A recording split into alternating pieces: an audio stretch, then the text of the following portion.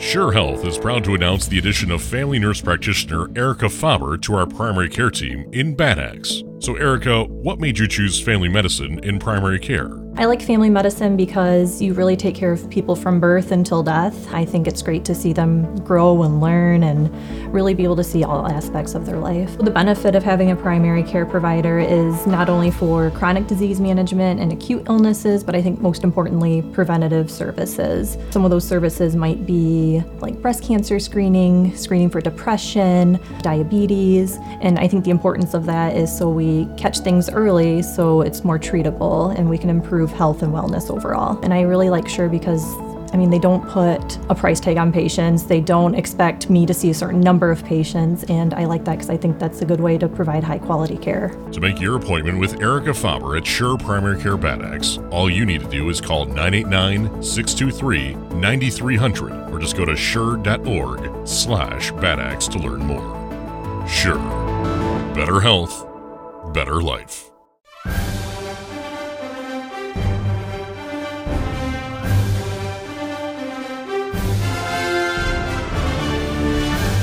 The WLEW Sports Network presents The Game of the Week with Clark Ramsey, Dave Hansen, Doug Cole, Dan Banke, and Kendall Anthus.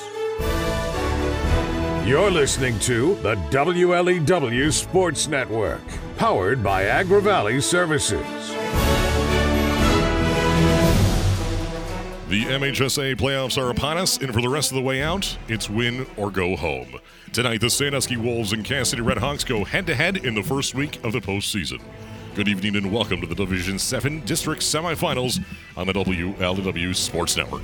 I'm your host, Clark Ramsey, for tonight's broadcast. Alongside of me, as a true professional, even as a license to prove it, please welcome Dave Hansen. Thank you, Clark. Again, always good to be back here in Cass City. Like a second home. They always treat us so good, and based on this weather, I can't wait to see what happens in this game today. For the fifth time in 9 years, the Wolves and Redhawks are meeting in the postseason. The Redhawks may have taken the last three, but it's always a hard-fought game with the outcome decided in the depths of the trenches. Tonight should be no different. No doubt. Two very similar teams, physical up front. It'll be a run-heavy battle. Low scoring, tight matchups seems to be the theme with these two teams. The Sandusky Wolves enter tonight riding a 2-game win streak, blanking Caro and taking care of USA to ramp up the regular season. But the Wolves are just 4-10 in postseason play all time.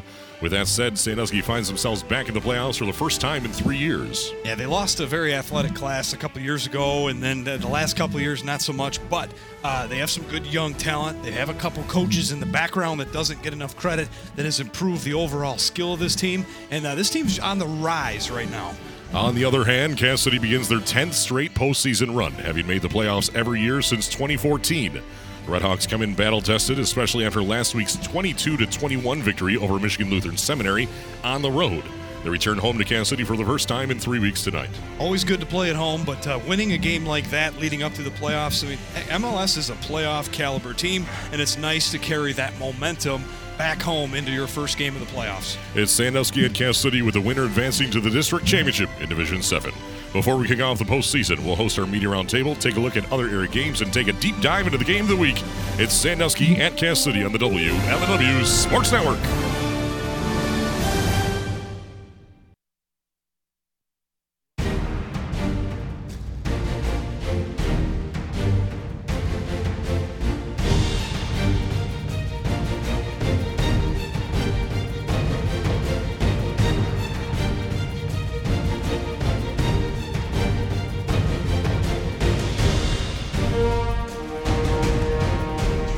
Tonight's presentation of the WLEW Sports Network is being brought to you by Thumb Sailor and Agri Valley Services, DF Services of Cass City for all of your grain handling needs.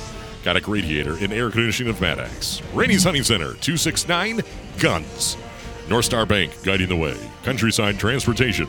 Huron Auto Parts. Hills and Dales Healthcare. More Motors of Caro. Harbor Beach Community Hospital.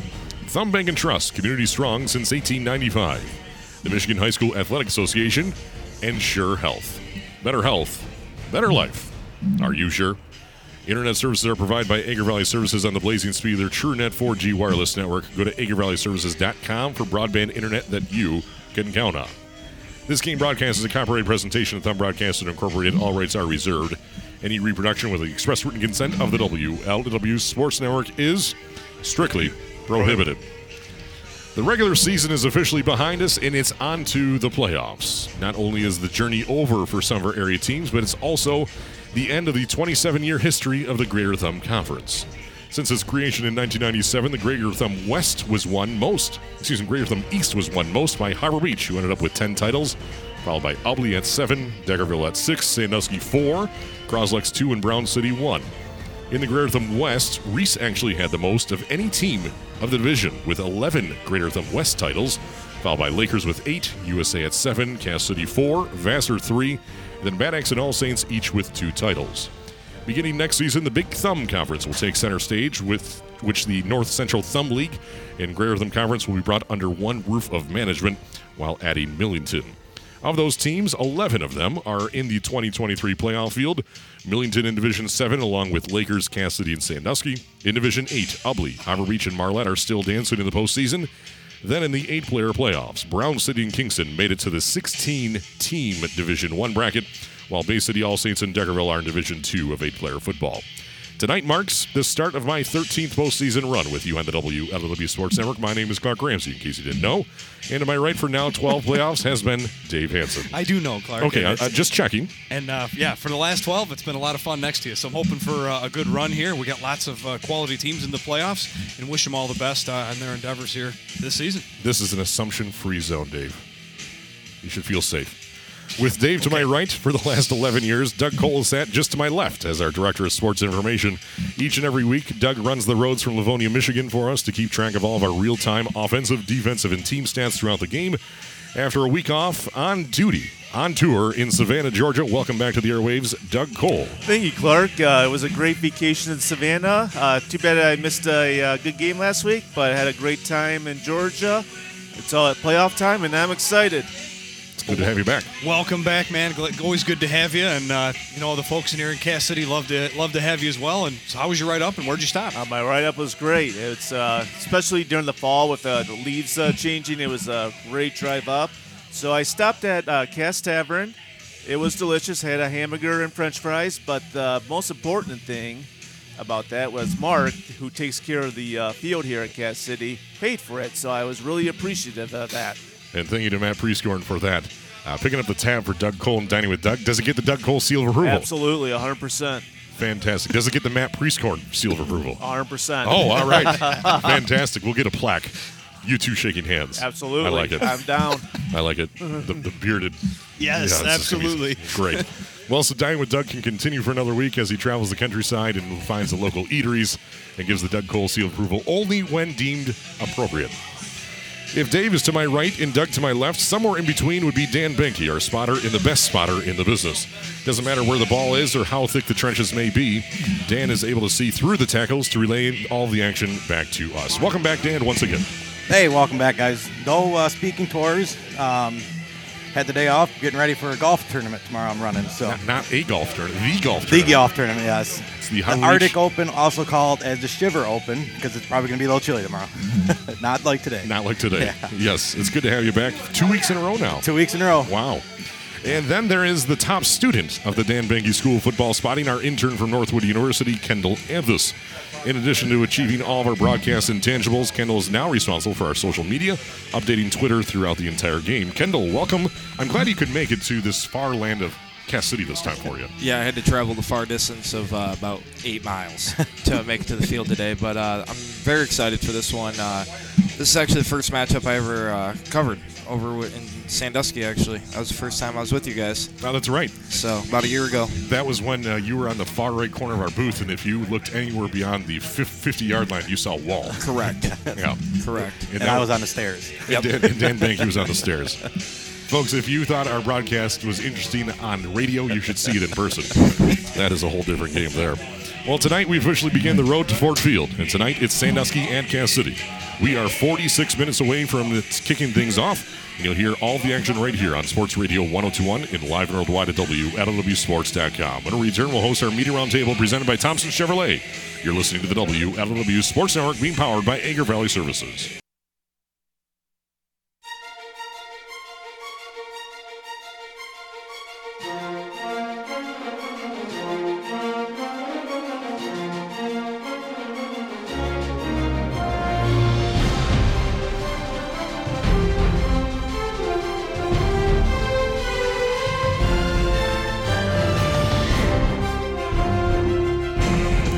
Where's Wald? Listen to the WLW Sports Network in more ways than ever before. Tune into Sports Radio 102.1. Download the Cruise 102 app on your Apple or Android device.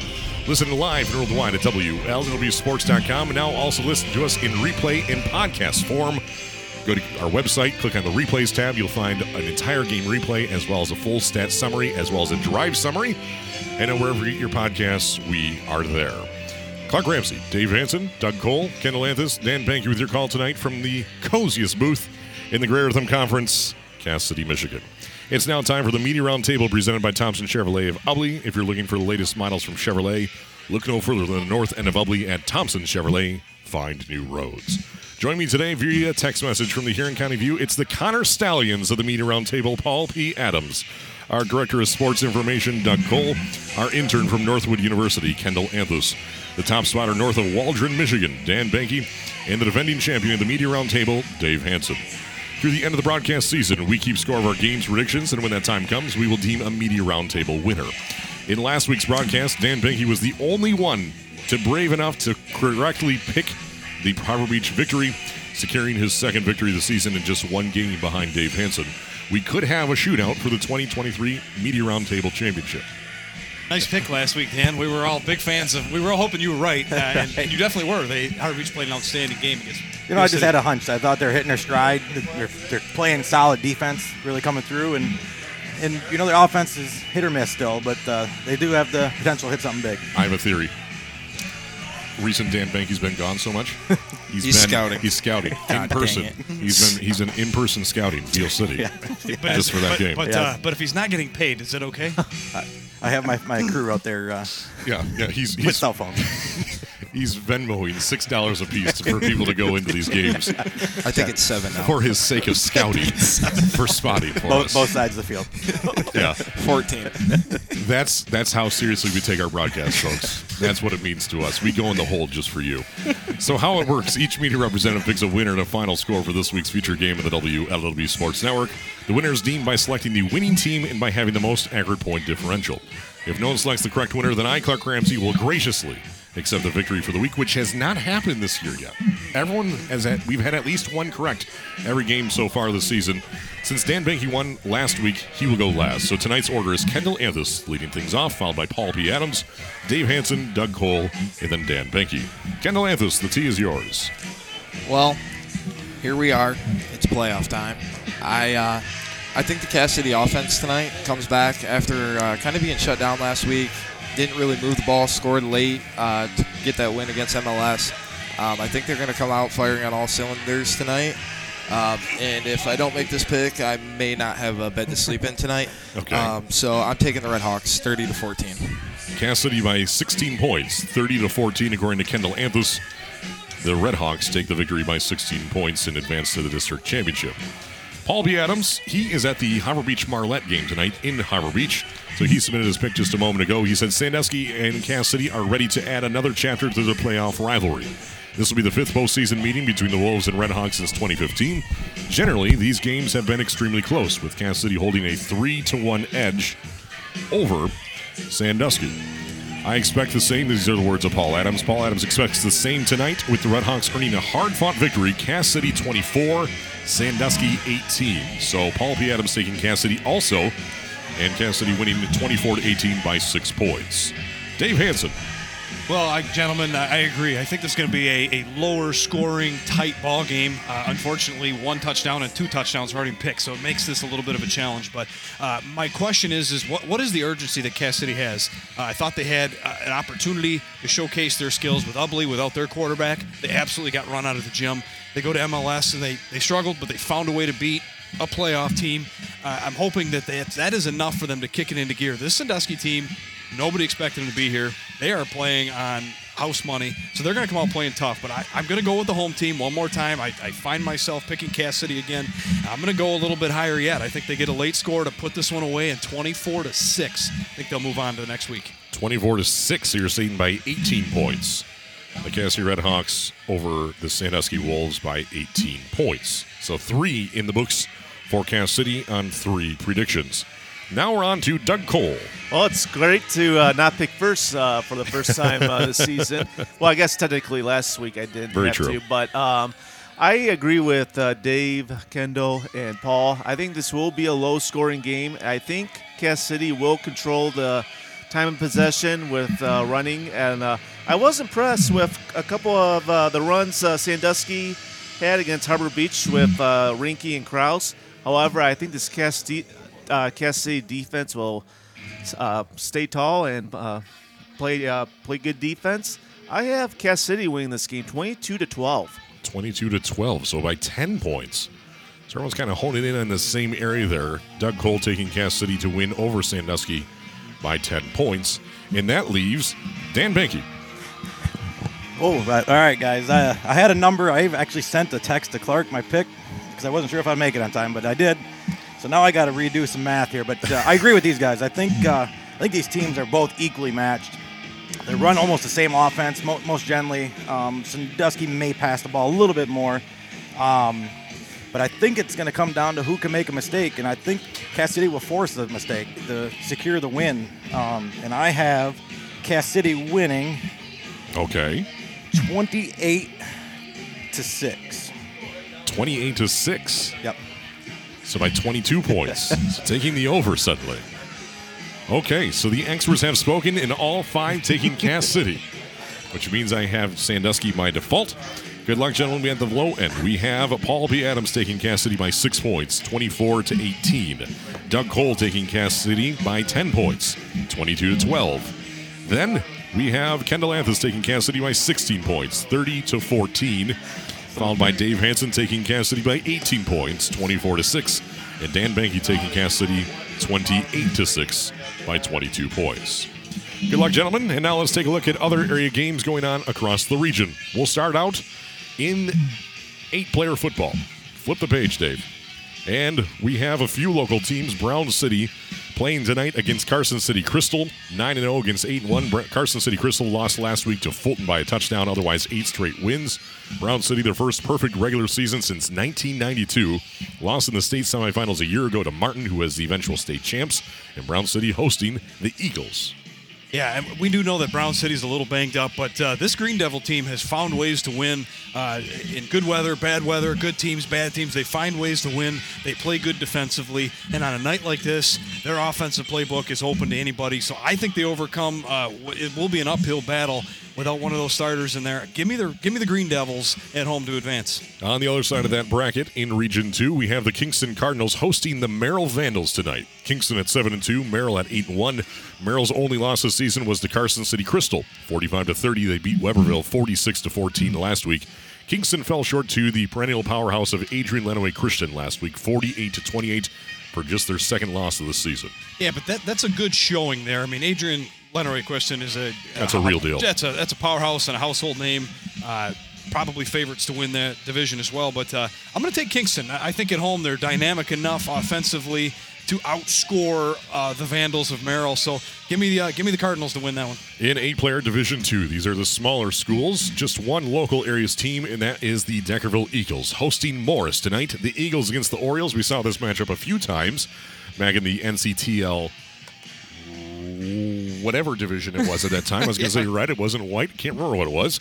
But Deckerville put up 74 points against Peck last week, have won 3 games in a row since their loss to Kingston. Morris lost to Merrill by a score, and Portland St. Patrick by another score. Otherwise, 7 wins for the Orioles. I'm going to go with the respect that Portland St. Patrick is very good and waiting the winner of this game. I'm going to go out on a limb a little bit. I actually think Morris is going to take care of Deckerville. Oh, you're saying Deckerville loses at home tonight? To Morris, you got it. Okay, all right. We move on now to Division 8, the smallest division in 11-player football, but perhaps one of the most hard fought. And we have the Ubly Bearcats, the number 1 seed in District number 2 of Region number 2, hosting the Burton Bentley Bulldogs. It's 9-0 against 7-2. Ubly looking to begin their 5th straight year of making it to the semifinals or beyond. They beat Montrose last week 41-15. Bentley, after a 1-2 start to the season, have rattled off 6 straight victories to make their way into the playoffs. Yeah, and it's a pretty tough draw for them. You kind of got to throw their record out. if you're 7-2 and you're barely the 4 seed in your division, it tells you a lot of your competition, who you played. And the Ubly Bearcats at home have just been untouchable the last handful of years. Ubly will take care of business here. I assume even put a running clock up on the Bulldogs. And on the other side of that district, the Harbor Beach Pirates hosting the Marlette Red Raiders. This is the game Paul P. Adams is at tonight. Marlette enters with a 4-game win streak, have allowed just 6 points in the last 2 weeks against Reese and Waterford Our Lady of the Lakes.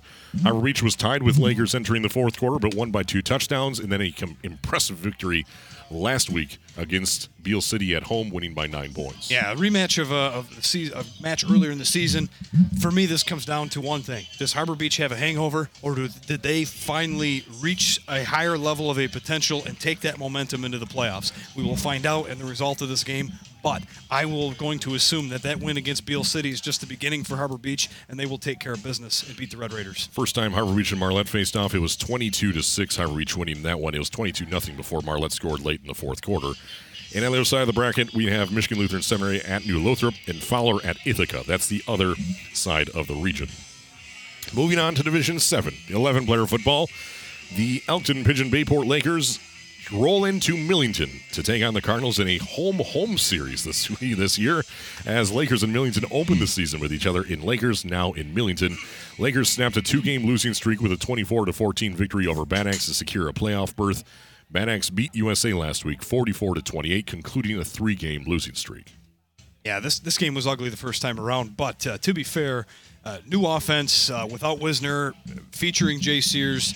They were able to kick a field goal early, but that was the only points they were able to score. I know Sears isn't healthy. This Lakers team is better than they were in week 1, even if they're banged up, but this is just an awful draw for them. I got to believe that Millington will eliminate the Lakers tonight. Again, rooting for the Lakers, but that's a bad draw there for them. And you're curious why I just talked about Bad Axe for a moment there. It's because I didn't update my sheet. So that is why I said Bad Axe beat USA 2 weeks ago to conclude a 3-game losing streak. Millington undefeated, their 30th straight year in the postseason. Again, Millington is there for real. They're a powerhouse. They have some young kids that are still great. They have a good class of seniors again this year. They've been on the team for a while. They are fully loaded. Again, it's a bad draw for Lakers. I wish they were healthy, because I think a rematch would be a little bit more fun, but Jay Sears is not healthy. I'm sure he's going to give it his all, but that Millington team is very good. And the winner of Lakers and Millington will go on to play the winner of the game in front of us here. Cass City hosting Sandusky, and all 5 of our experts taking the Cass City Redhawks, anywhere ranging from 6 points all the way up to 22 points. It's time for a short break. When we return, we will break down our first team of the night. That'd be the away team, the Sandusky Wolves, on the WLW Sports Network. We are just under a half hour away from kicking off the postseason on the WLW Sports Network.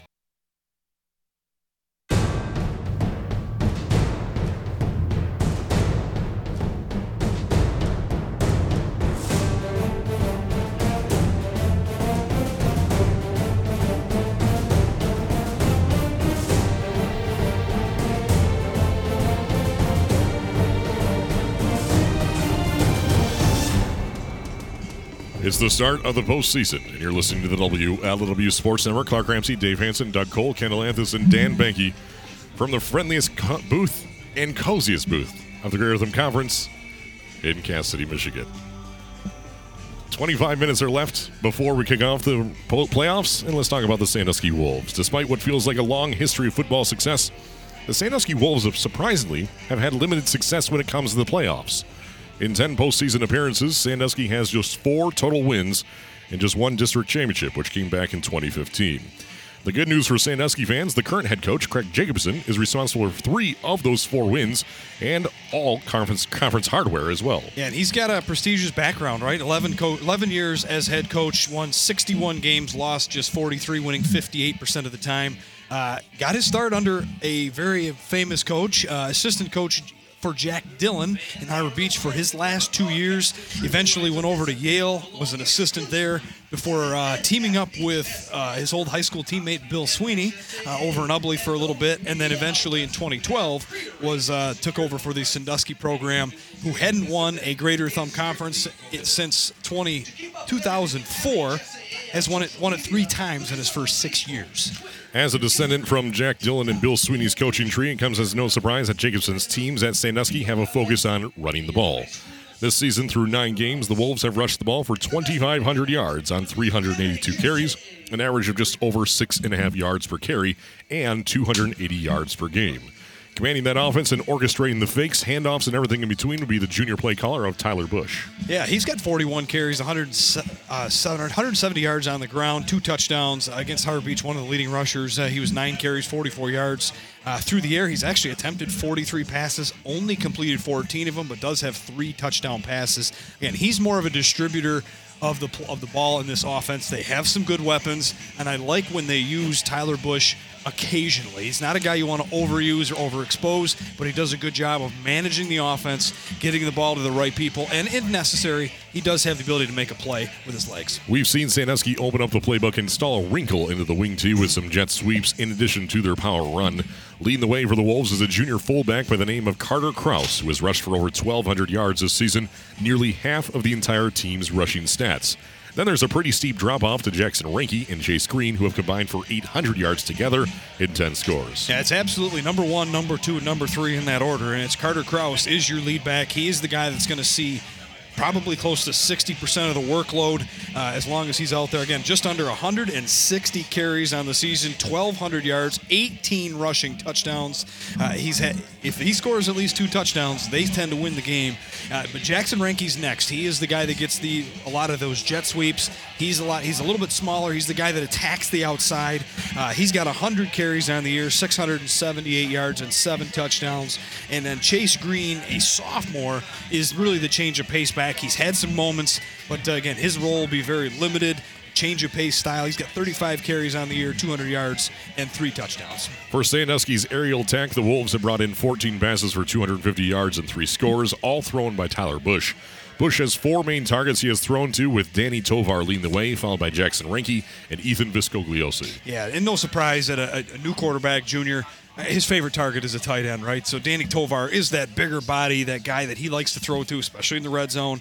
Again, has 5 catches, 86 yards, and a touchdown. He by far leads the team. And again, the only other guys with 2 catches or more would be Jackson Reinke and Ethan Viscogliosi. Both of them go for big plays. Like Jackson Reinke only has 2 catches, but they combine for 80 yards and a score. So again, get those playmakers in space. I don't care if you dump it off to them or throw a jet sweep or a screen pass. Got to get them in space and loosen up that tough defense in the middle. That'll help eventually open up the running game as well. With Sandusky's 6-3 record, it's quite apparent in their offensive and defensive averages this season when comparing their wins and losses this season. Yeah, when they win, they score 36 points on average and allow just 10 points on defense. But in those 3 losses, Marlette, Harbor Beach, and Ubly, they only scored 18 points and allow 39. Keep locked on your home for high school football. Up next, we'll discuss Sandusky's foe for tonight's district semifinal, the Cass City Redhawks. It's on your home for high school football, the WLW Sports Network.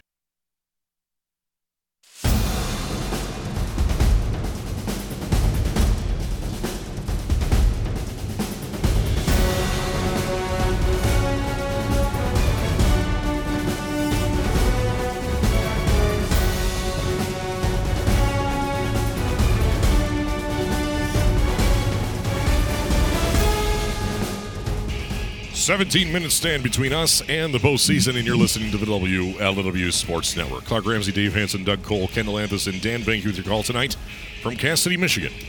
As a nearly full moon rises in the east, it's a beautiful night for football. We'll get to the details of that in just a moment, though. The last time we saw Cass City this season, they were securing their 4th Greater Thumb West title in 6 seasons. With a 7-2 record, the Redhawks finished perfect in the West standings and fell short to just Ubly and Harbor Beach in their regular season, the top 2 teams in the Greater Thumb East. Now, Scott Cothrell is set to begin his 13th playoff push for Cass City, looking to secure his 3rd district title in school history, all of which have come in his tenure. That's right. In 21 years as a head coach, 211 games, he's won 123 and lost 88, winning 58% of the time. Finished 5-5 in the last 2 seasons, losing in the first week of the postseason. But he won 2 districts and 2 regionals dating back 2019, 2020, and both years have had to go through Sandusky at some point to get here. Carter Patrick has been a household name in the Cass City area as a star of the basketball team for the last 3 years and starting quarterback for the last 2 seasons.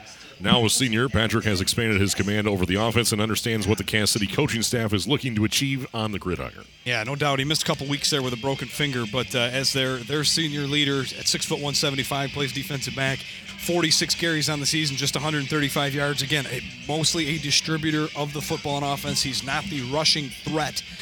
He did have 13 carries against Harbor Beach out of necessity, scored a couple times, but he's 23 of 46 passing through the air, no interceptions, 54% completion percentage, just over 400 yards and 4 touchdowns. He averages about 57 yards a game, and I think that's important to note because that's something that they need in this offense. They get a little stale, they get a little slow.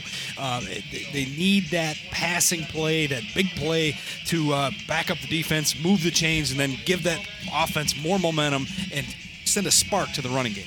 Cass City surpassed the 2,000-yard mark last week with their hard-fought win against Michigan Lutheran Seminary, 22-21. In that game, the Redhawks only rushed for 169 yards, but a huge night for senior fullback Landyn Schott. As the team's leading rusher with his success, so goes the success of Cass City, it seems. Following Schott is sophomore Ryker Wallace, then Cole Lenhard and Cohen Sherman. As a team, the Redhawks average 5.8 yards per carry this season. Yeah, Landyn Schott's one of our favorites to watch. He's that fullback style, right up the middle, ground and pound. He had 110 of the 169 yards that they were able to incorporate against MLS last week. 590 yards rushing, 3 touchdowns on the year. It's actually been Ryker Wallace's backfield. He's kind of taken over as a sophomore. The bigger playability. He's got 100 carries, over 500 yards rushing, 9 touchdowns on the year as a sophomore. And then Cohen Sherman missed most of the season, about 5 weeks with that broken arm. He's had 40 carries, 258 yards, and 6 touchdowns. He has added a spark to the offense, brings a little more speed, a little versatility to attack around the outside, where Wallace and Schott tend to be between the tackles guys. And then your change of pace guy who filled in for Sherman when he was out was Cole Lenhard.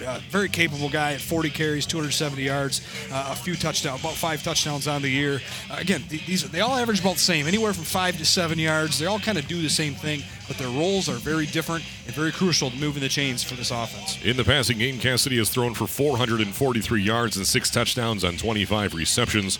Tyler Kumper is the de facto target for Carter Patrick, bringing in over 75% of all receiving yards this season. Yeah, he's caught 14 of those passes, 338 yards, 5 touchdowns. He averages 24 yards a catch. Again, there's that big playability. Flip the field position is huge, and he is the guy you have to watch out for in the play-action passing game. To put in perspective, his 14 catches, the rest of the team combined has only 11 catches for 100 yards and 1 touchdown, all being Ryker Wallace having 7 of those and the lone touchdown. For a majority of the regular season, Cass City boasted the best defense in the Greater Rhythm Conference, but then allowed 75 points in just the last 3 weeks. They're allowing 13 points a game on defense through the completion of its regular season. Yeah, one of those was Ubley, though. They definitely got ran over there, 42 points they gave up to Ubley. Allowed 3 scores to a playoff-worthy team in MLS last week. But in 9 games, they have 5 shutouts and 2 other 1-touchdown games. 3 shutouts. 3 shutouts in 9 games with another 2 1-touchdown games. Just don't want to be passing on fake news here, Dave, so just making sure. We're 12 minutes away from kicking off the MHSAA Playoffs. Up next, we'll do a direct comparison look between the Cass City Redhawks and Sandusky Wolves. It's all right here on your home for high school football, the WLW Sports Network.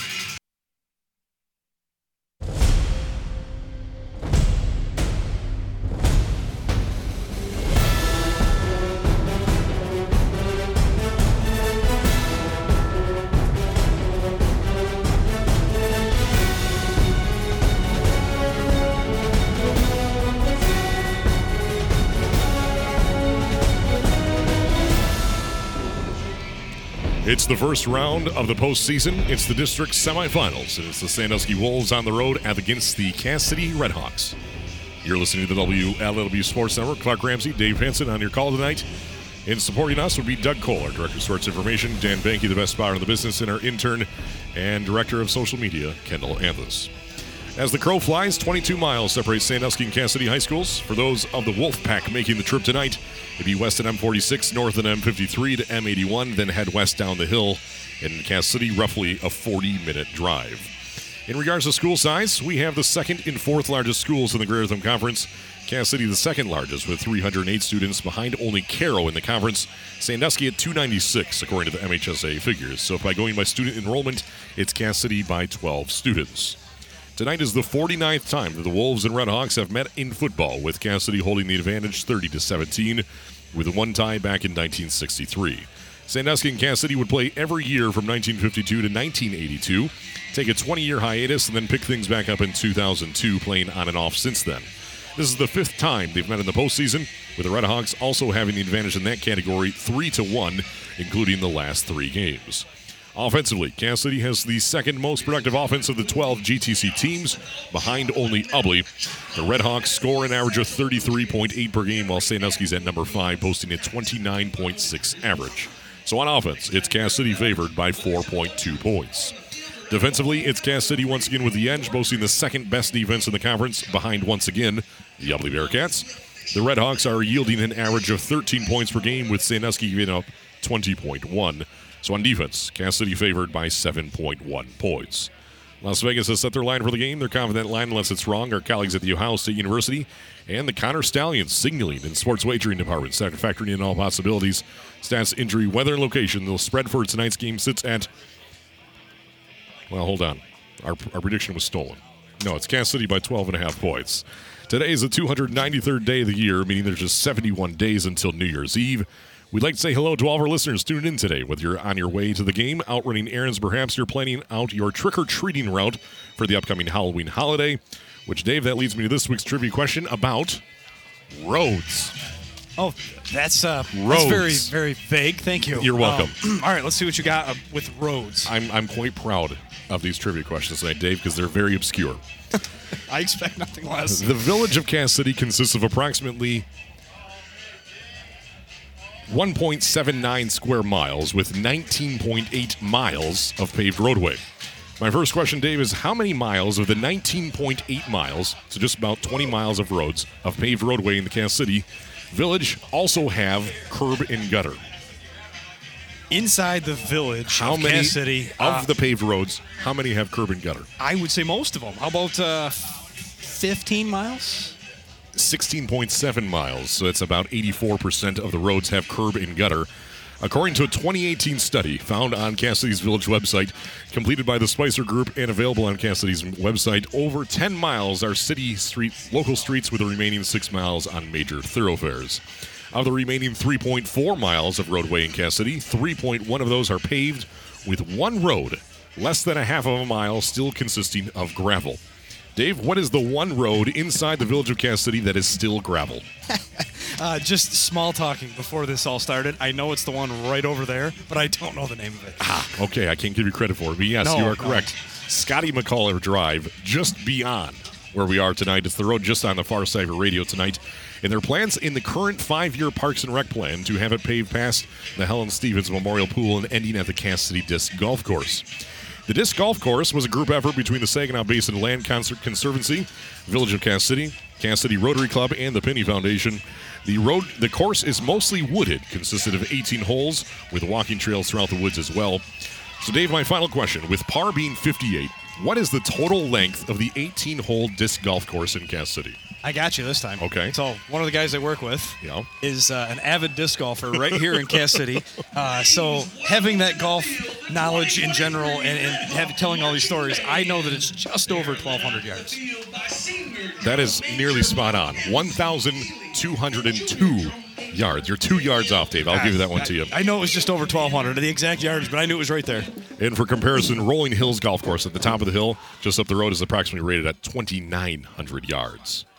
And speaking of the 100 yards of gridiron madness, Dave, just before the national anthem here, what are your 3 keys to tonight's game? Let's start with the visiting team, Sandusky. They're going to have to find a way to manufacture first downs. The last time we saw them, the offense was constantly punting and on the sidelines. So they have to find different ways to get those guys out in space and move the chains.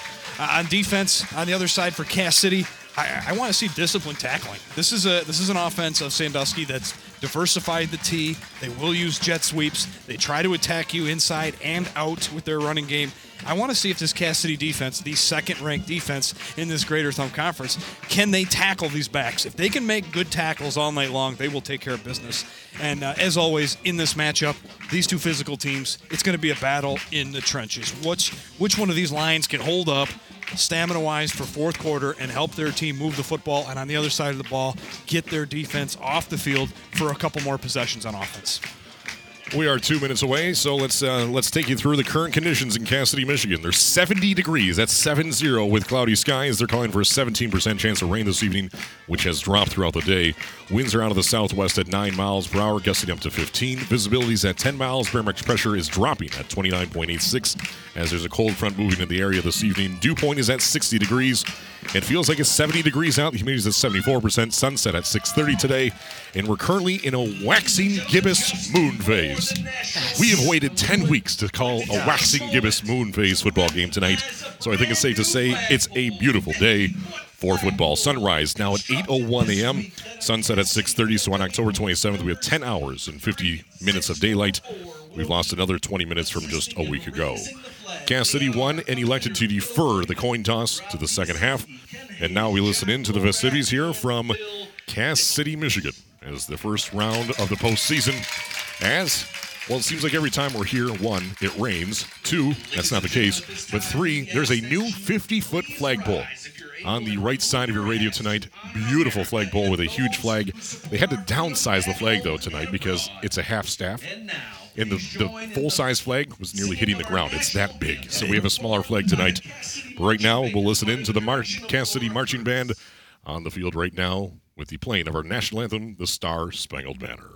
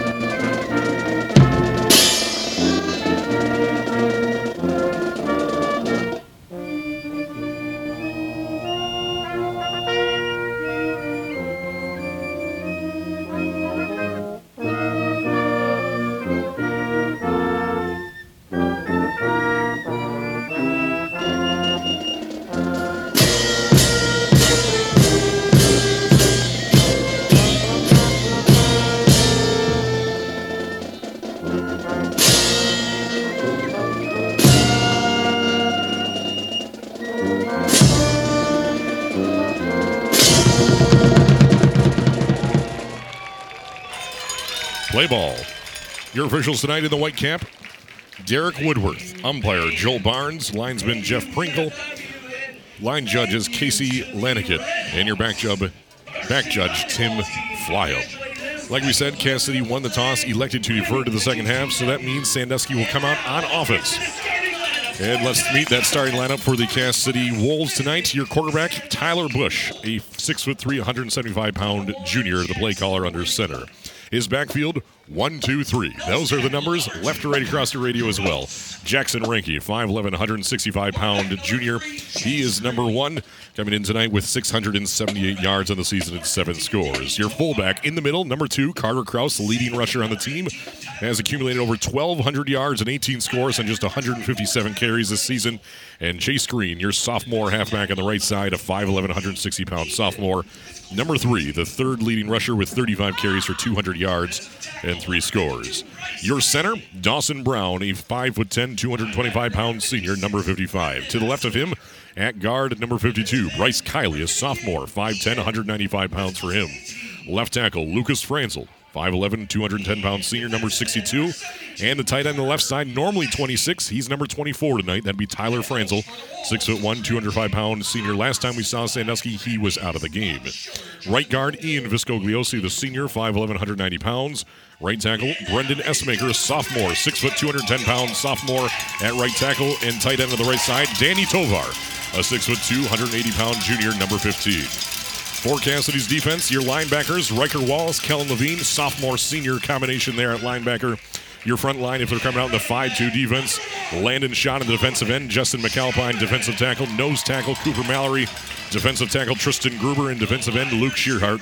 Your cornerbacks for Cass City's defense, Cohen Sherman and Tyler Kemper. And your safeties, Carter Patrick and Mason Nevick. For Cass City's offense, starting center, Tristan Gruber, number 50, a 6', 200-pound senior. At quarterback, taking snaps from Gruber would be the senior quarterback, number 12, Carter Patrick. enters tonight with 46 carries for 135 yards and 5 scores, and is throwing for 4 scores through the air. In his backfield, Landyn Schott, the fullback, number 22, the leading rusher on the team with 592 yards and 3 scores. To his right, Ryker Wallace, the halfback, second leading rusher with 519 yards, and leading scorer on this team with 9 scores, averages over 5 yards per carry. And your wingback on the right side, Cohen Sherman, number 1, a senior, 5'10", 170 pounds. He missed the first 5 weeks of the season due to injury, and already in just the last 4 games, 39 carries for 258 yards in 6 scores. On your line, Tristan Gruber, left guard, Cooper Mallory, left tackle, Ryland Cruz, tight end on the left side, Tyler Kumper. Tyler Kumper, of course, leading receiver with 14 receptions for 338 yards and 5 scores. Luke Shearhart, your right guard, right tackle, Justin McAlpine, a senior, and your tight end on the right side, 6'5", tall glass of water, 205-pound Carson Anthus. Brother of Kendall Anthus, of course, number 33, and a junior with Cohen Sherman as the wingback on that side. Dave Hansen, first thoughts. Oh, first of all, I can't believe this is an October football game here. The weather is absolutely beautiful. The field obviously is in great shape. So as we finish the starting lineups here and the field, I look forward to a great football game. Chances are it's going to be very close. Should be a battle in the trenches, potentially low-scoring, physical contest. Field position is going to be everything. And if you can find a way to move the chains and keep the other team's offense off the field, best chance to win. Cass City comes out in their home uniforms. Is the maroon jerseys, Cass City across their chest in white numbers, white pants with a new helmet this year, white helmet. CC on the right side, numbers on the left with a traditional maroon stripe down the middle with a white face mask. Sandusky in their white uniforms on the road, black pants with black numbers, red outline with a ombre effect, black helmets on the top, fading to red with a wolf claw, clawing out the helmet on both sides in red. 12 minutes around the board. Ryker Wallace kicks off right to left across your radio. Comes in at the 11-yard line into the hands of Jackson Reinke. Cuts up field, breaks out of one tackle, tries to cut up field, and he slips down at the 19-yard line. And we're going to give Jackson Reinke his own tackle on that on special teams. So it'll be 1st and 10 for Sandusky, left right across the radio from their own 19-yard line. Yeah, drive by there. There was a special teamer, their number 1, Cohen Sherman, drove by and just kind of knocked him off balance. And as Reinke tried to continue going, he wasn't able to keep his footing. It was a nice kick, not a super long return, so it's a long field for the road team here as Sandusky Wolves take over at about their own 18, maybe 19-yard line, and they'll start out in the standard, the wing tee. 1, 2, 3 in the backfield. Jackson Reinke, Carter Krause, Chase Green. Play clock down to close to 0, and it's going to be a handoff to Chase Green. He pushes the pile forward all the way out to the 25-yard line for a 6-yard gain on the first play of offense, as that was well covered. We could barely see the ball carrier up here. Give credit to that in front line of Cass City. We'll give it to number 62. That was Kellen Levine, linebacker. Yep, that makes a ton of sense as he is the linebacker over there. But again, hustling up, getting in the tee. Chase Green is on the right side. He watches all the fakes. He's the last guy to go through right to left, attacking between the left guard and the left tackle. Gets 6 on first down. Out of the tee once again. This time it's a handoff to number 3, Chase Green, in the same exact play, same exact result, except this time he moves the chains with him as Landyn Schott finally chases him down at the 37-yard line. So a heck of a run there from the 25 all the way out to the 37 for a 12-yard gain. 1st and 10, Sandusky. Yeah, again, Chase Green's the change of pace back, right? So he should definitely get the first 2 carries of the game, take it for 19 yards, and move the chains for Sandusky. Again, starting out the tee, they're going to line up mano-a-mano, man-to-man. They're going to try to push this Cass City defense back, this number 2 ranked defense in the Greater Thumb Conference. So far, they've gotten the win with 2 early good runs. Bush under center, hands it off immediately, this time to Carter Krause, and he goes right into the trenches, and he gets out to about the 39-yard line for a 2-yard gain as linebacker Kellen Levine brings him down for just a modest 2-yard gain. 2nd down, 8 to go. Actually, 1-yard gain. 2nd down, 9 to go. Yeah, that's a favorable 1 yard for Krause there. There wasn't much going there. The defensive line read that gap well. And that time, no fakes. Just drop back straight. The first fullback is to go through is Krause. They try to get a quick hitter there right up the middle and nowhere to go. Very little gain on that play. It's a handoff this time to Chase Green. Breaks out one tackle. He has the cross midfield, and he's finally tracked down from behind at the 45-yard line by Tyler Kumper. Finally tracks him down, but there's a flag back in the trenches.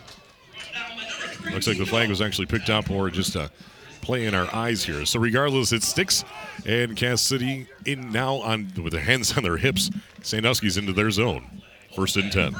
Yeah, Chase Green so far with 3 outstanding runs in this game. They work off of Krause, work off of Reinke, get Green the third option. He goes right through that left side again, and don't be surprised he gets many more carries moving forward here. Carter Krause gets the handoff and another chunk play here for the Wolves to start this game. He's all the way down to the 37-yard line before he's brought down by Carter Patrick out of the secondary. That is a gain of 6. 2nd and 4 upcoming for Sandusky. Yeah, nothing out of the ordinary here. We've seen 2 plays so far. You've seen Chase Green go from right to left, and you've seen one basically draw just a straight back dive from the fullback. Those are your 4 plays or 5 plays so far, and it's been the Chase Green story here on the first drive. It's a handoff to Carter Krause. Goes into the trenches, gets out for 1 hard-fought yard. Forward progress regardless for Sandusky before Dylan Berger. Defensive end, sophomore for Cass City out there at the moment. Brings him down for just a modest 1-yard gain. 3rd down for Sandusky's 3rd down of tonight. 3rd and 4. Yeah, very nice defense there by Cass City, finding a way to stop. They've done a good job with Carter Krause, but they've had no answer now for the Chase Green run to the left, and it's only a matter of time before Reinke gets one to the right. It's a handoff this time to Chase Green. Tries to run out 1 tackle, punches it outside, and Cass City's there to rip him down. But a flag flew as the tackle was occurring. This could be a face mask. Tackle was made by Cass City's number 12. Carter Patrick ripped him down for no gain. But this might become in a face mask against Cass City. So regardless of the stop on 3rd downs, this will be a new set of downs for the Wolves. And this is going to be the 15-yard variety. That is a brutal penalty for Cass City. They finally... Personal foul, face mask on the defense.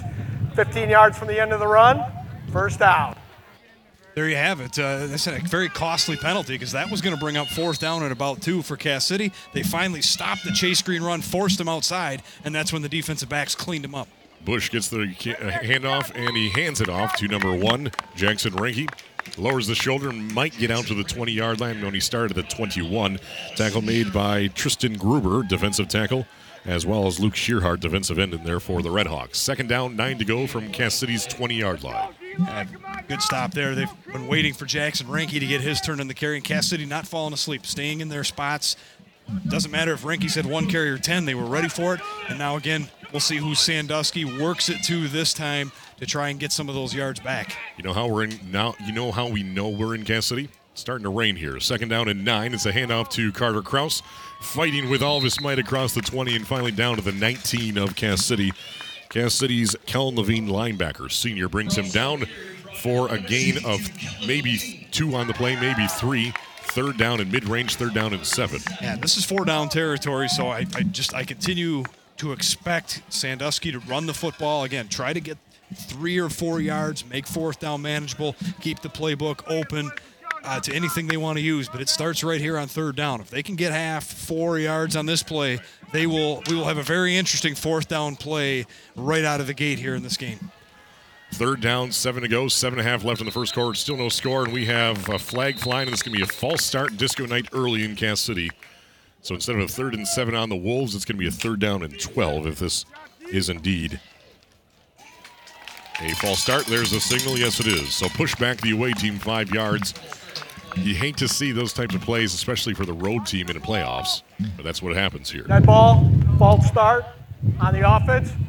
5-yard penalty, still 3rd down. Yeah, those are tough breaks. You got it, Clark. Again, the face mask earlier helps the defense. Now all of a sudden the false start now forces 3rd down and 12. And this is a little different scenario. It's still 4-down territory for a wing T offense like Sandusky, but now there could be potential for maybe a little play action, maybe a dump off pass to your favorite tight end there. We'll see what the coaching staff has, especially Coach Jacobson, has in mind here. Wing back to the right, Tyler Bush looking to pass. He has to scramble. He's got maroon jerseys all over him. Throws it down to the end zone. This one is in double coverage. It's nearly picked off, but dropped in the end zone. Carter Patrick had it 2 yards inside the end zone, and he knocks it down. Cannot bring it in. And now it's going to be 4th and 12 for Sandusky at the Cass City 23-yard line. They need to get down to the 11-yard line for a first down conversion. 23 yards away from the end zone. I'm not surprised Coach Jacobson rolled the dice with play action but I know for sure he did not want his quarterback to heave a ball up in the end zone like that. He wanted to dump off to Jackson Reinke, something out, try to catch him in the sideline and maybe get upfield and get 7 or 8 yards. That was well covered. In all reality, folks, Carter Patrick's got to pick that ball off. It was floating right into his arms. He just completely missed it. Right through his arms, hit him in the jersey, and right to the ground. It's going to go down as a deflected pass, but he is having nightmares about not picking that one off. 6:59 left in the first quarter. 0-0. Sandusky on a 4th and 12 from Cassidy's zone. Throws it downfield. This one is overthrown. Pass was intended for Danny Tovar. Carter Patrick was there in coverage, and now there's a flag in the backfield, back by where the quarterback threw that pass. Is this going to be a roughing the passer? It's about the only thing it could be, that far back. It's going to be a hold. That's the only other thing. It could be a hold on the running back is what it is. Holding, number 3 on the offense. That penalty is declined. Very First good. down this way. I was going to say, if they do not decline that, might have gone to the Marty Morningweg School of Football there. So it's a turnover on downs for Sandusky to start this game, and they give the ball back to Cass City with 6:53 left in the first quarter. Or I should say, as the scoreboard shows, the 0 quarter. 1st and 10, right to left across your radio for the Cass City Redhawks. Good opening drive by Sandusky. Penalty there, the false start really hurt them there. To dial up 2 pass plays in a row, they go incomplete, but Cass City's defense stays unblemished there, and their offense is going to come on the field. A reverse to Tyler Kumper. He's out for the running and gets forced out of bounds at nearly midfield. They say he stepped out of bounds. Forced out of bounds by Jackson Reinke at the 47 of Sandusky. So that started at the 23-yard line and results in a 24-yard pickup for Tyler Kumper in the very first play of offense for Cass City. 0-0 game. Yeah, big run there. Cassidy again starts with the wing tee and instantly goes with a reverse. Misdirection, so to speak. Tyler Kumper goes from left to right, across the play, gets it around the edge, and Sandusky completely fooled. All kinds of running room, and Jackson Reinke saves a touchdown on the first play of the game. It's a handoff to number 22, Landyn Schott. He gets out for a good-sized yard across the midfield all the way to the Sandusky 48-yard line. Tackle made by Tyler Franzel, linebacker, senior for Sandusky. Second down, 3 to go for the Redhawks of home team. Yeah, that's ball spotted well short of where he was actually tackled there, the running back. But Landyn Schott's one of our favorite guys to watch. He didn't get a ton of carries last time we were here, disappointed us, but he is fun to watch. He is good in between the tackles, and he fights his way for 7 on first down. They hand it off to the outside to Cohen Sherman. He tries to get somewhere, and he's going to be brought down for a tackle for a loss as Danny Tovar, cornerback, comes in and makes the stop in the backfield for a yard loss. So it goes from a 2nd and 3 to a 3rd and 4 for Cass City at the Sandusky 49-yard line. Still no score. We're halfway through the first quarter, 0-0. Nice job by that Wolf defense. Danny Tovar, again, he plays tight end on offense. He's excellent throwing the ball, pass catcher, great hands, but his instincts are second to none as he's able to come up, read the play, and take down the running back as he bounced it to the outside for a loss on the play. This time, Carter Patrick hands it off to Ryker Wallace. He fights for his life, and he gets out for 2 maybe yards out to the 47 of Sandusky before he is upheld by Ethan Viscogliosi, starting defensive tackle and the senior. Stops him 2 yards short of the line to gain. 4th down and 2 for Cass City. More than likely to have to go for this one. They're already in Sandusky territory. I got to believe with 2 yards to go, you got to trust your offense to get that done. I would certainly go for it, but we'll see what Coach Cothrell has in mind. Looks like they transferred 3 players onto the field. Less than 5 minutes to play, and now we have a whistle and a timeout called by Scott Cothrell and the Redhawks. 0-0 ball game. 4:55 left in the first quarter on the WLW Sports Network. Are you ready for it?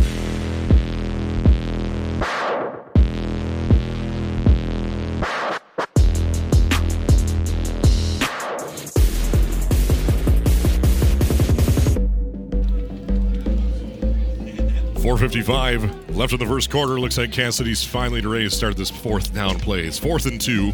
They showed signs of punting earlier. Now it looks like they're going for it. From the Sandusky 47-yard line, coming out in the old traditional I. 2 linemen for lead blockers, and it's a handoff to Ryker Wallace, and he's going to be very close to that 45-yard line. It all depends on the spot. Both side judges are coming in right at the 45. Perhaps one of the most beautifully painted lines I've seen in the entire Greater Thumb Conference here. And if they spot it where they think this is just this side of the 45, I don't think Cass City got it. It's going to be very close, and they're going to have to bring the sticks on, but I think this is a turnover on downs. I'm no ophthalmologist or optometrist, but I think that's my stake on it. Based on where that football is, I know that the ball is on the white C, which blends into the 45-yard line, but I think that football's short of the 45. If that is the case, this will result in this game starting with 2 turnover on downs, 1 for each team. But if Cass City can get this by nose of a football, it all depends on the chains here. As they pull the chains out, this one is short. Short by that much, and Sandusky comes up with a huge stop on defense, and it remains a 0-0 game with Cass City's offense coming up empty-handed and turnover and downs to start their first play and series of offense. Sandusky back on the board, on the field, I should say, leading and tying 0-0. Yeah, another good defensive stop on a short yardage situation.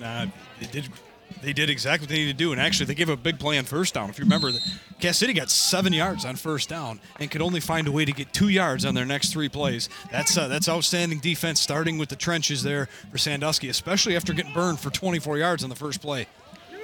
Handoff to Carter Krause for Sandusky to start this drive. They can get out for maybe a yard, or maybe 2 yards out to the 47. Tackle made by Cass City's Tristan Gruber, defensive tackle senior, 6 foot, 200 pounds, as the rain starts to fall. 4:32 and counting here in the first quarter. Yeah, it's starting to rain well now. It was just a light drizzle. It's coming down pretty good now, and that's gonna not change a ton for these two teams because they're gonna continue to keep it on the ground most of the day. If it affects anybody, though, I think it affects Cass City because they are not afraid to let Carter Patrick throw it at any given time. Sandusky only threw it on the last series because they had 3rd down and long. It's a handoff to Chase Green, and he's going to be stopped in the backfield for a loss of 2 on the play back at the 44-yard line. Tackle made by Cass City's Tristan Gruber for his 2nd straight tackle. 3rd down and long here for Sandusky at their own 44, 3rd down and 12. Yeah, so they stopped the play you got to stop, and that's Carter Krause right up the middle. Forces 2nd down and long. So Sandusky goes right back to the Chase Green handoff that's been working, and slight adjustment there. Tristan Gruber now in the backfield makes that tackle as well. And here we are again, 3rd down and 12 for Sandusky, and throwing into the wind, into this rain right now. I don't know if that is an option. We'll see how much he trusts his quarterback as he puts 1 receiver to the left and 1 to the right with 2 in the backfield. Tyler Bush, under center, throwing downfield, throws it down to the near hash mark at the 45 of Cass City. Pass is intended for Jackson Reinke, a little overthrown over his head. And in coverage there, Tyler Kumper. Good coverage there from Cass City. Incomplete. Now 4th and 12 for Sandusky at their own 44. It's one-on-one. It's soft coverage by Tyler Kumper, giving him plenty of space, making sure he doesn't get beat deep. And Reinke plants about 8 yards down the field and turns his number to the quarterback. There's enough separation to make that throw. The timing was good, but the Tyler Bush throw was a little high and over the outstretched arms of Jackson Reinke, and then with Kumper coming in, that play falls incomplete, and it's time to punt. And Tyler Franzel, the punter and kicker for Sandusky, punts this one away. He hits it down to the 25-yard line in the hands of Tyler Kumper, and he's hit and met immediately by Carter Krause, the nose tackle on defense, to bring him down right at the 25-yard line. A beautiful punt there from Franzel, flips the fields, and we still have a scoreless game with 3:11 remaining in the first quarter.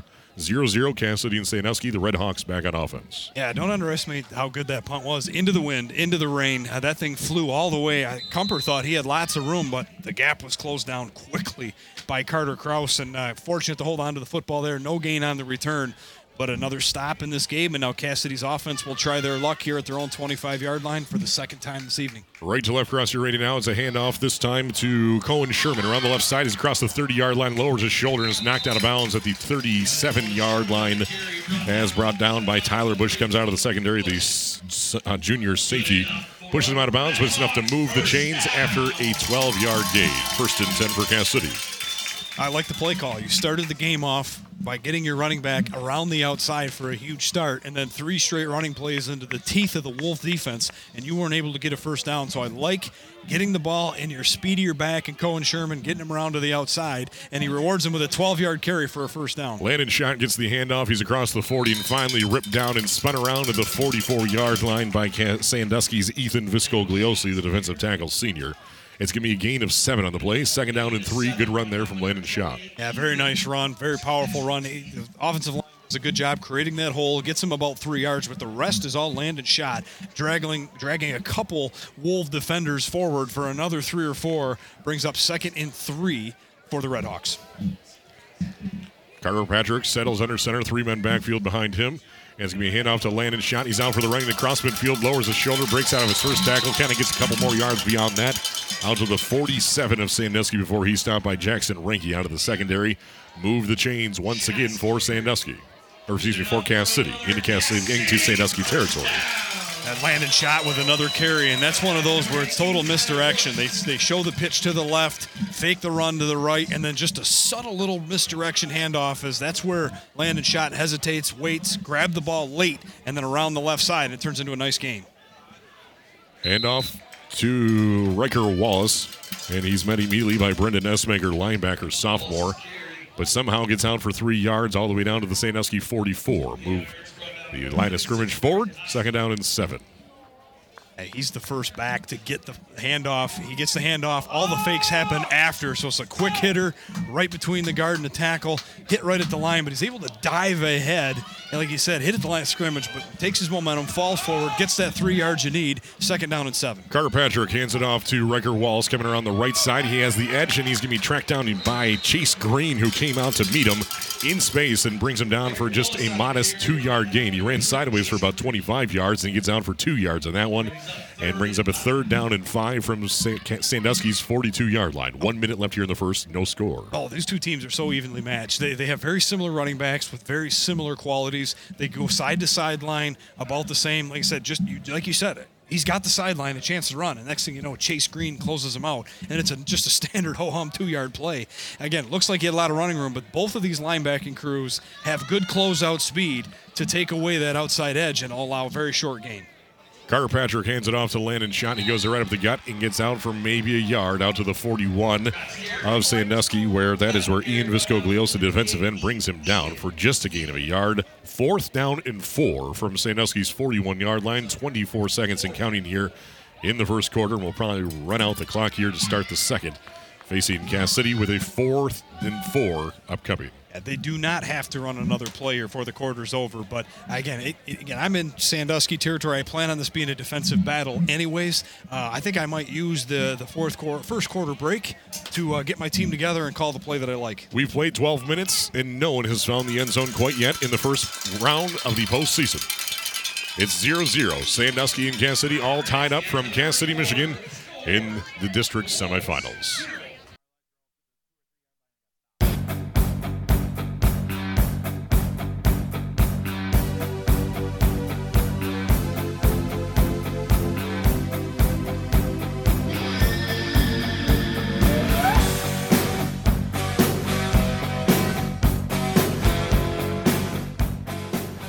Fourth and 4 for Cass City at the Sandusky 41-yard line. 12 minutes before the half is over. Carter Patrick rolling to his left end, the shotgun, looking downfield. The lefty throws it, and this one is, can he bring it in? Did they bring it in? No!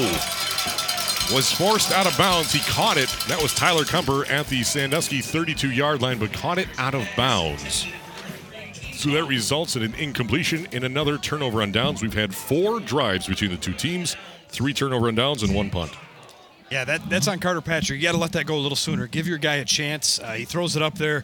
It's a little high anyways. Good job by Tyler Kumper to go up, make the catch, bring it to the ground, but he can't get a foot in bounds.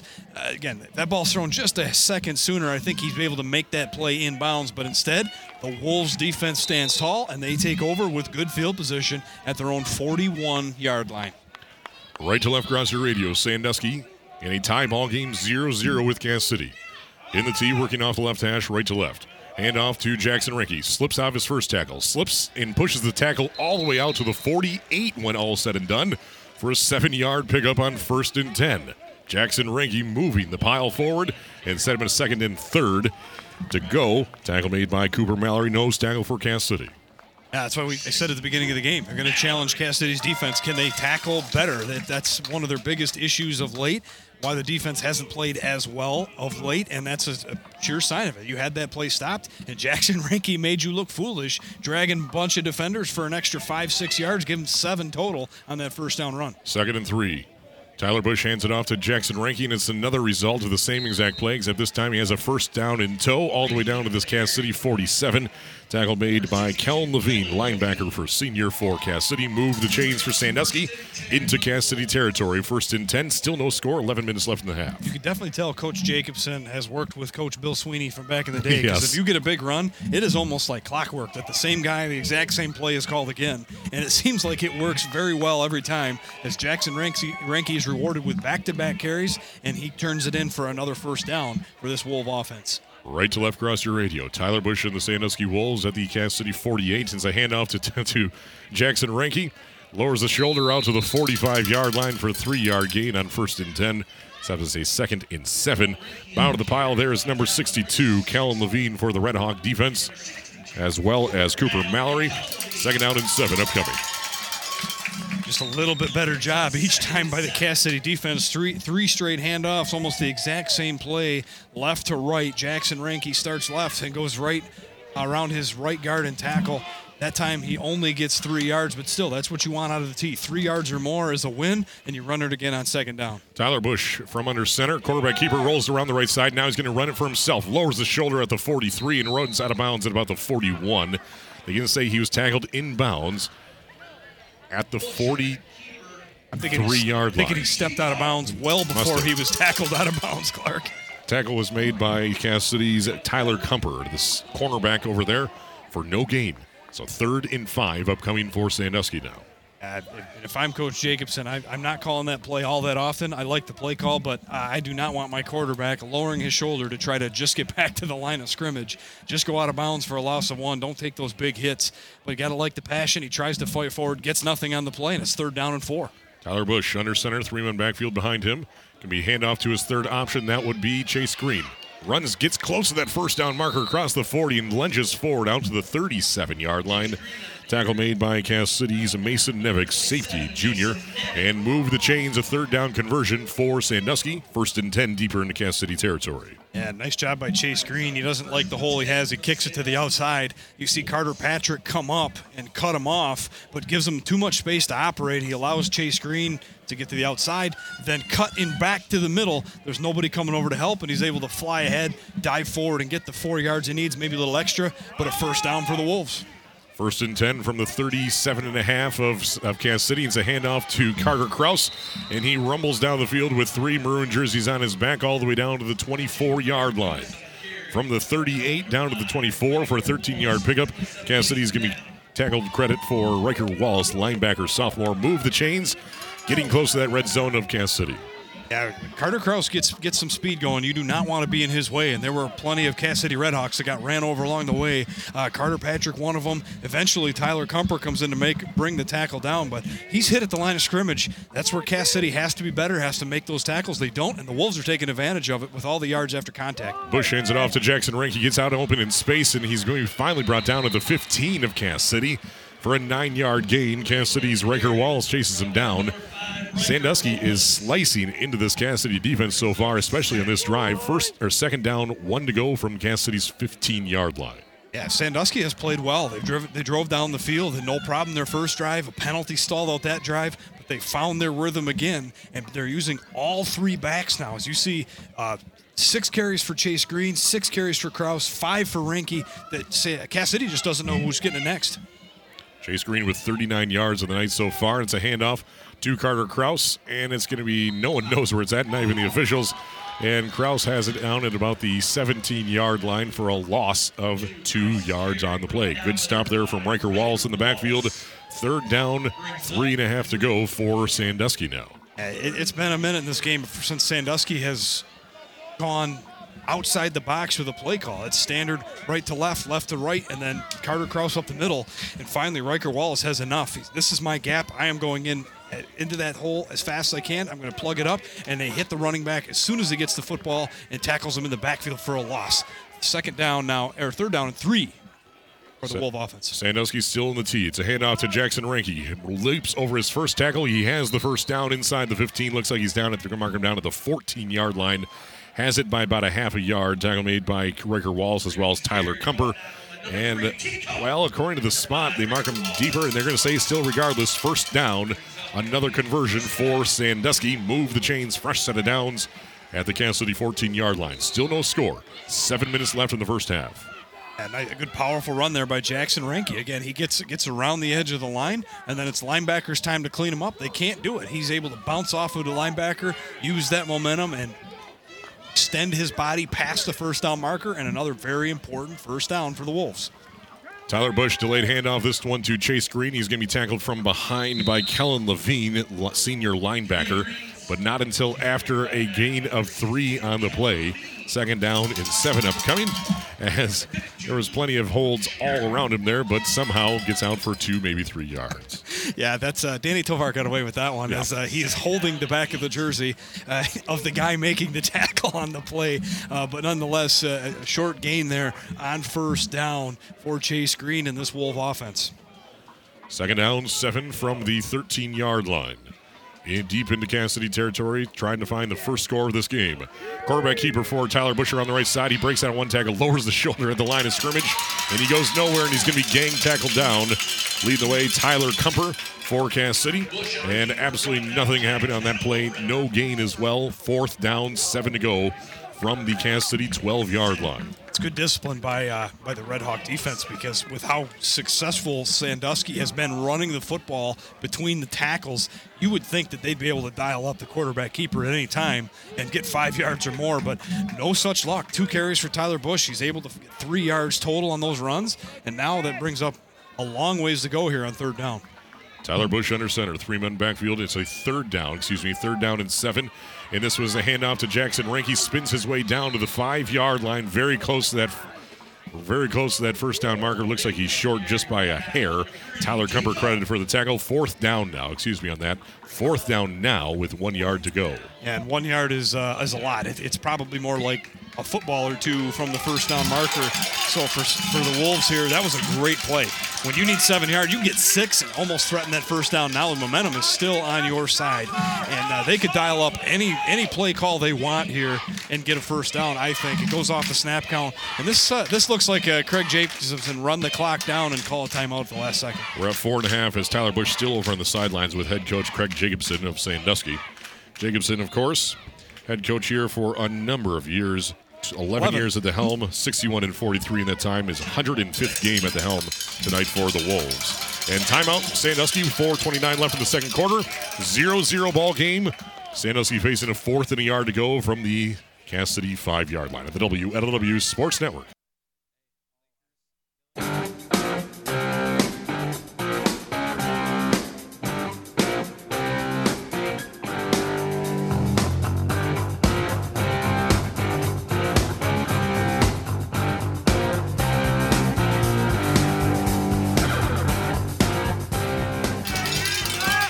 .429 left in the second quarter. Sandusky facing a 4th and 1 from the Kansas City 5-yard line. Other area scores, Millington leading Lakers at the end of the first quarter, 6-0. Millington, Harbor Beach leading Marlette at the end of the first quarter, 7-0. 4th and a yard to go for Sandusky. T formation for Tyler Bush, and there's going to be flags, and that's going to be a false start as the backfield had a little bit of a hitch in their step, and this is going to push back 5 yards against Sandusky. So instead of it's a huge penalty there. Instead of a 4th and 1, now 4th and 6 upcoming for Sandusky. Dead ball, false start, number 52 White, 5-yard penalty, still 4th down. I love when he gives the numbers. It's not technically supposed to do that in high school football, but I love it. Bryce Kiley will be the guilty party there. 4th down, 6 to go for Sandusky now. Oh, that is just the most frustrating thing as a head coach. You call timeout, you call your play, you get everybody organized, you get them out there, and then you commit a self-inflicted wound, and you're staring on the doorstep to take the lead on the road in a playoff game, and you get a false start on 4th down and inches. So now 4th down and 6.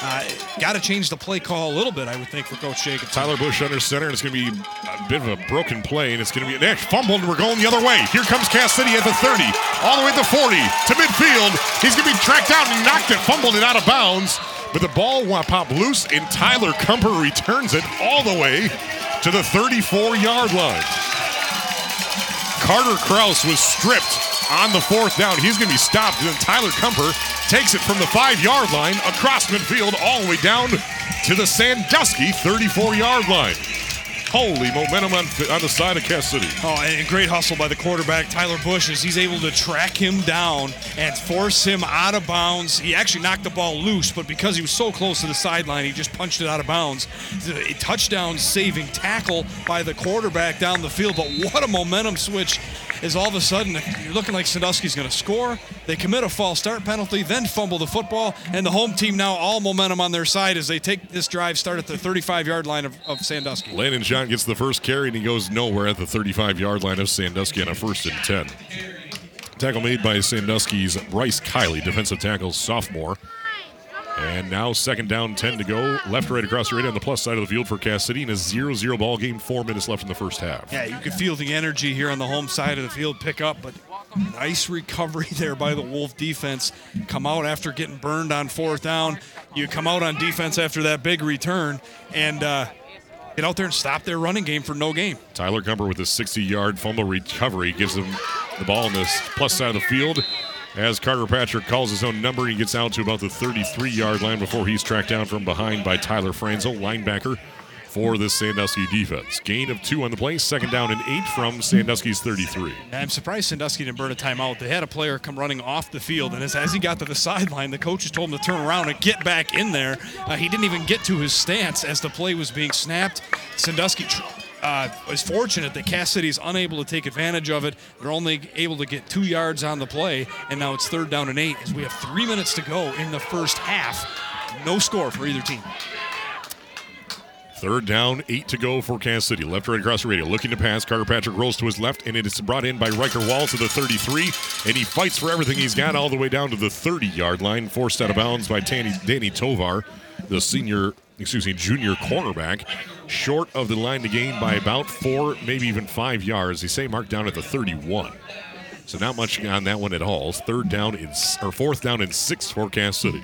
I like the play call, but the defensive call was better because you put Danny Tovar in a zone defense right at about the 1st down marker. So he's got soft underneath coverage of number 1, Cohen Sherman, going down the field. So if that ball is dumped off to Ryker Wallace, he's able to come from that spot and clean it up. And that's exactly what happened. They were unable to get the man-to-man movement, and he comes out of his position and comes up and makes that tackle for very little gain on what could have been a big one there. Good play by Tovar. And we have time. Cass City, that is their 2nd. Timeout, Cass City, with 2:50 remaining in the 2nd quarter. You're listening to the WLW Sports Network.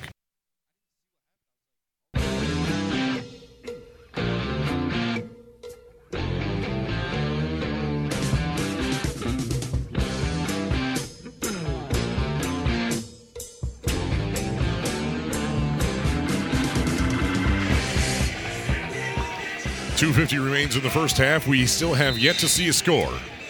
Cass City faces a 4th down and 6.5 to go from the Sandusky 31-yard line. Left, right across your radio.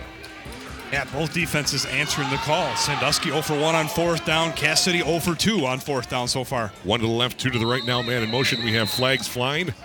And this could be a false start on Cass City, and indeed it is. As looks like the center was pump faked on it, if you want to call that. Kendall Anthus with the call in our ears here. Ball start. Number 50 on red. 5-yard penalty. Still 4th down. Kendall Anthus earning his $0 pay tonight. As it goes for the pump fake, and it's now instead of 4th and 6, 4th and 11. Yeah, as they had nobody in the backfield. They bring number 1, Cohen Sherman, in motion, and that play doesn't even get off. But now that's exactly what's happened in this game for both teams. It's 3rd down and short, 4th down plays, creating these self-inflicted wounds to go from 4th down and manageable, now 4th down and long, 4th down and 11. Same play here, out of the shotgun, rolling to his right, looking downfield. The lefty now lets it fly. He's hit as he throws, and this one's going to be intercepted at the 8-yard line. Going the other way is Tyler Bush, the quarterback, and on a 4th down intercepts it, and you're going to get it down at the 23-yard line. So Cass City can't do anything with the turnover in their favor. Sandusky receives the turnover on the interception on 4th down. And now Sandusky's back on the field. 0-0 ball game, 2 minutes and 40 seconds left in the first half. Cass City and Sandusky all knotted up still.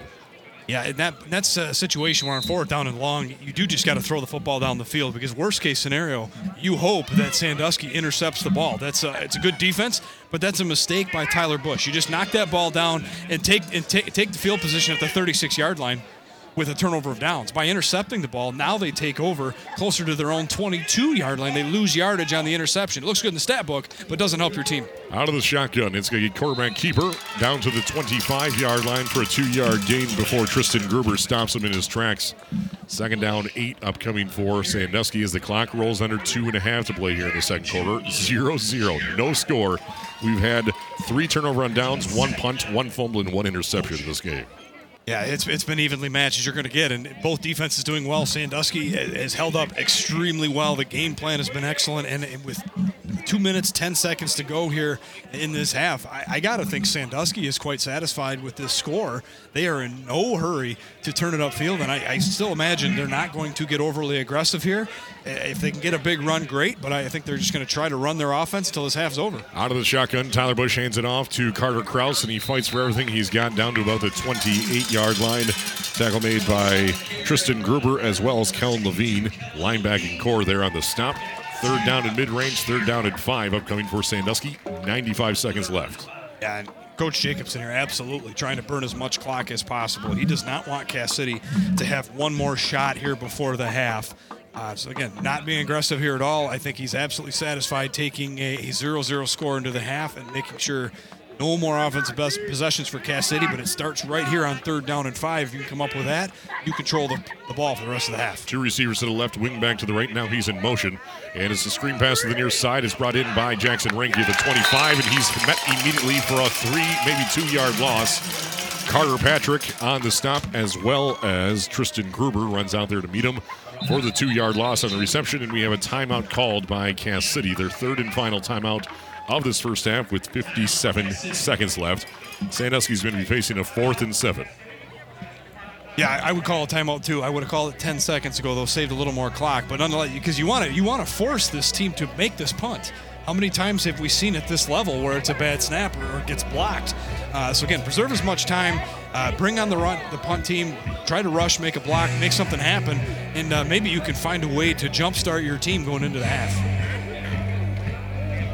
57 seconds left in the second quarter. 0-0. Cass City calls their 3rd and final timeout.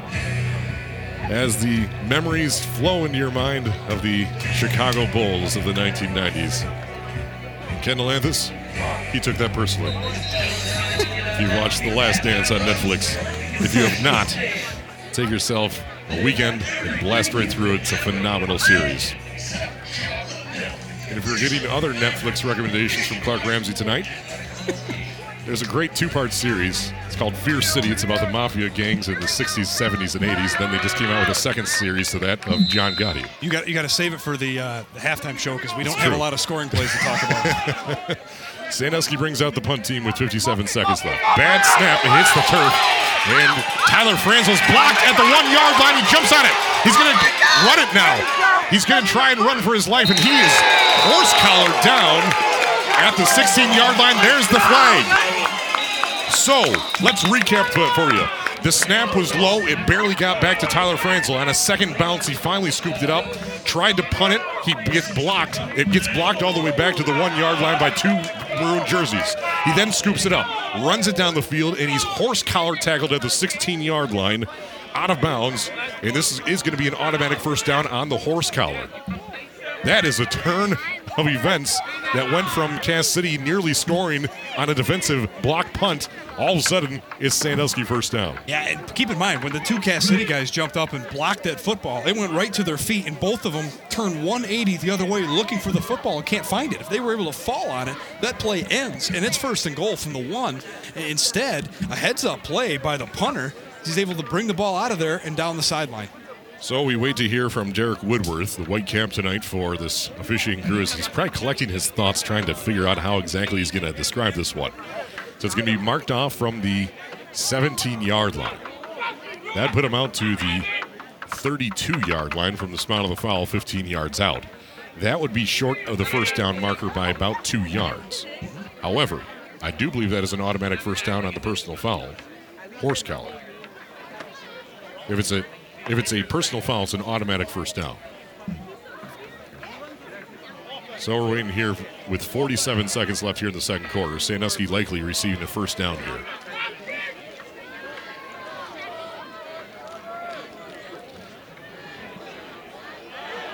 As the officials are doing the Detroit hustle out there at the 25-yard line. Okay, they're saying from the original from the original line of scrimmage. So from the 26 all the way out to the 41. Should have been a spot from the foul, which was back inside the 20.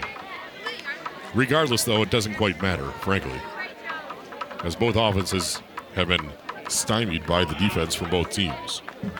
And on offense, it's self-inflicted wounds. They've committed too many penalties in important situations to keep drives alive.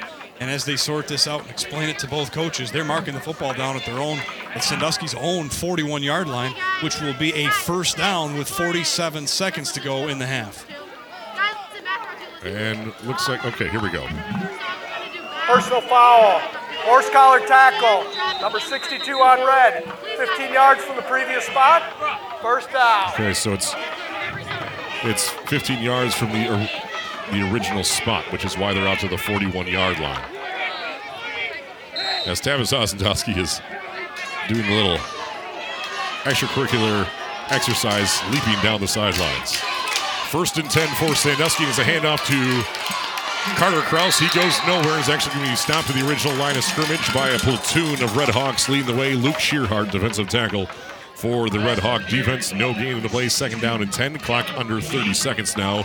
2nd down and 10. Sandusky doesn't need to run a play here. Yeah, good defense by Cass City. They're able to kind of weather the storm of what just happened in the last couple minutes, and they stop Carter Krause right at the line of scrimmage. And the Wolf offense looks like no ambition to run more than maybe one more play here before we go to halftime. A wild and crazy first half here that results in no points. Tyler Bush under center for the last play of the first half, and it's a handoff to Jackson Reinke. He's stopped at the 40-yard line for a tackle for a loss. Goes in the hands of Trevor Teachins for Cass City, and that is how the first half will end. After 24 minutes of play, no points between Cass City and Sandusky in the first week of the postseason. It's the MHSAA Division 7 District Semifinals, and we have no score. 0-0. Cass City and Sandusky all square after 24 minutes of play on the WLW Sports Network. Hang tight. We'll have quite the halftime show for you. Dave is going to go methodically through these scoring plays in that first half on Sports Radio 102.1 and live and worldwide at WLWsports.com. 75 years ago, Ramsey Funeral Home opened its doors and has been there for your family ever since. And that's because in 1948, Burton Ramsey began Ramsey Funeral Home with the mindset of our family serving yours. Fast forward 3/4 of a century, and our motto is still our family serving yours. 3 generations from Burton Ramsey to Warren Ramsey and Ryan Ramsey, and we have no intention of changing the way we do business. And not so much business per se, but service, care, and heart. Death is never easy to deal with, and it's never convenient.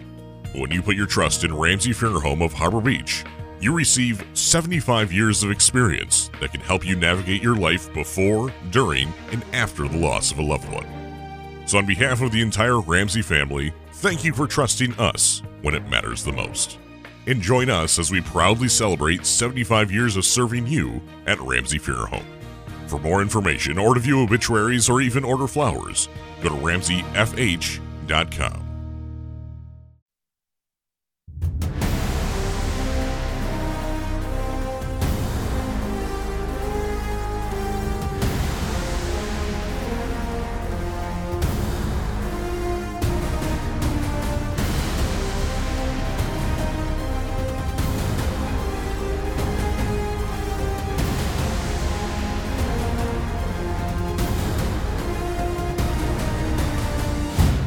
After 2 quarters of play, we have no score between Cass City and Sandusky. That's exactly how the playoffs are supposed to be.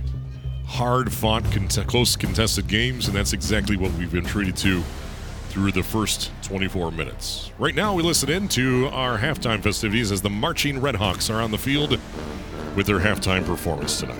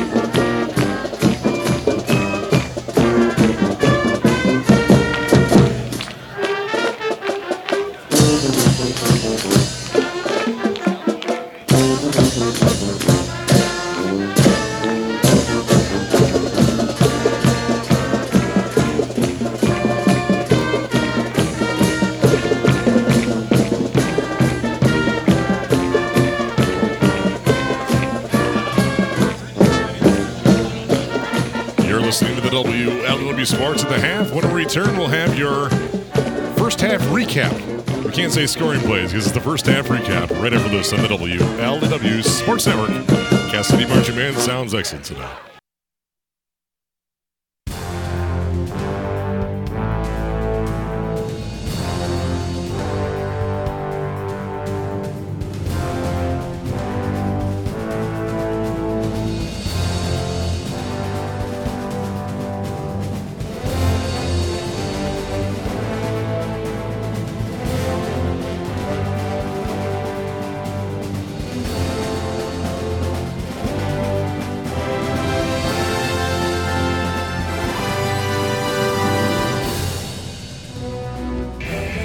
It's halftime from Cass City, Michigan, and we have ourselves a 0-0 ball game between the Red Hawks and the Wolves. Dave Hansen, why don't you tell us about our scoring plays in that first half? All right, Clark, here they come. Are you ready? Ready.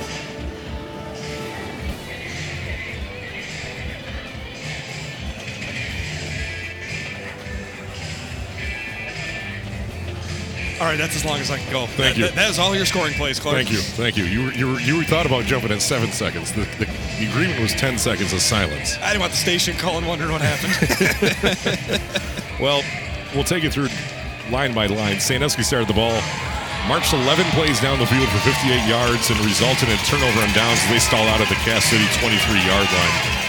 Cass City then gets the ball, and they march 32 yards down the field to the Sandusky 45 before they turn it over on downs on 5 plays on that drive. Fouled by Sandusky.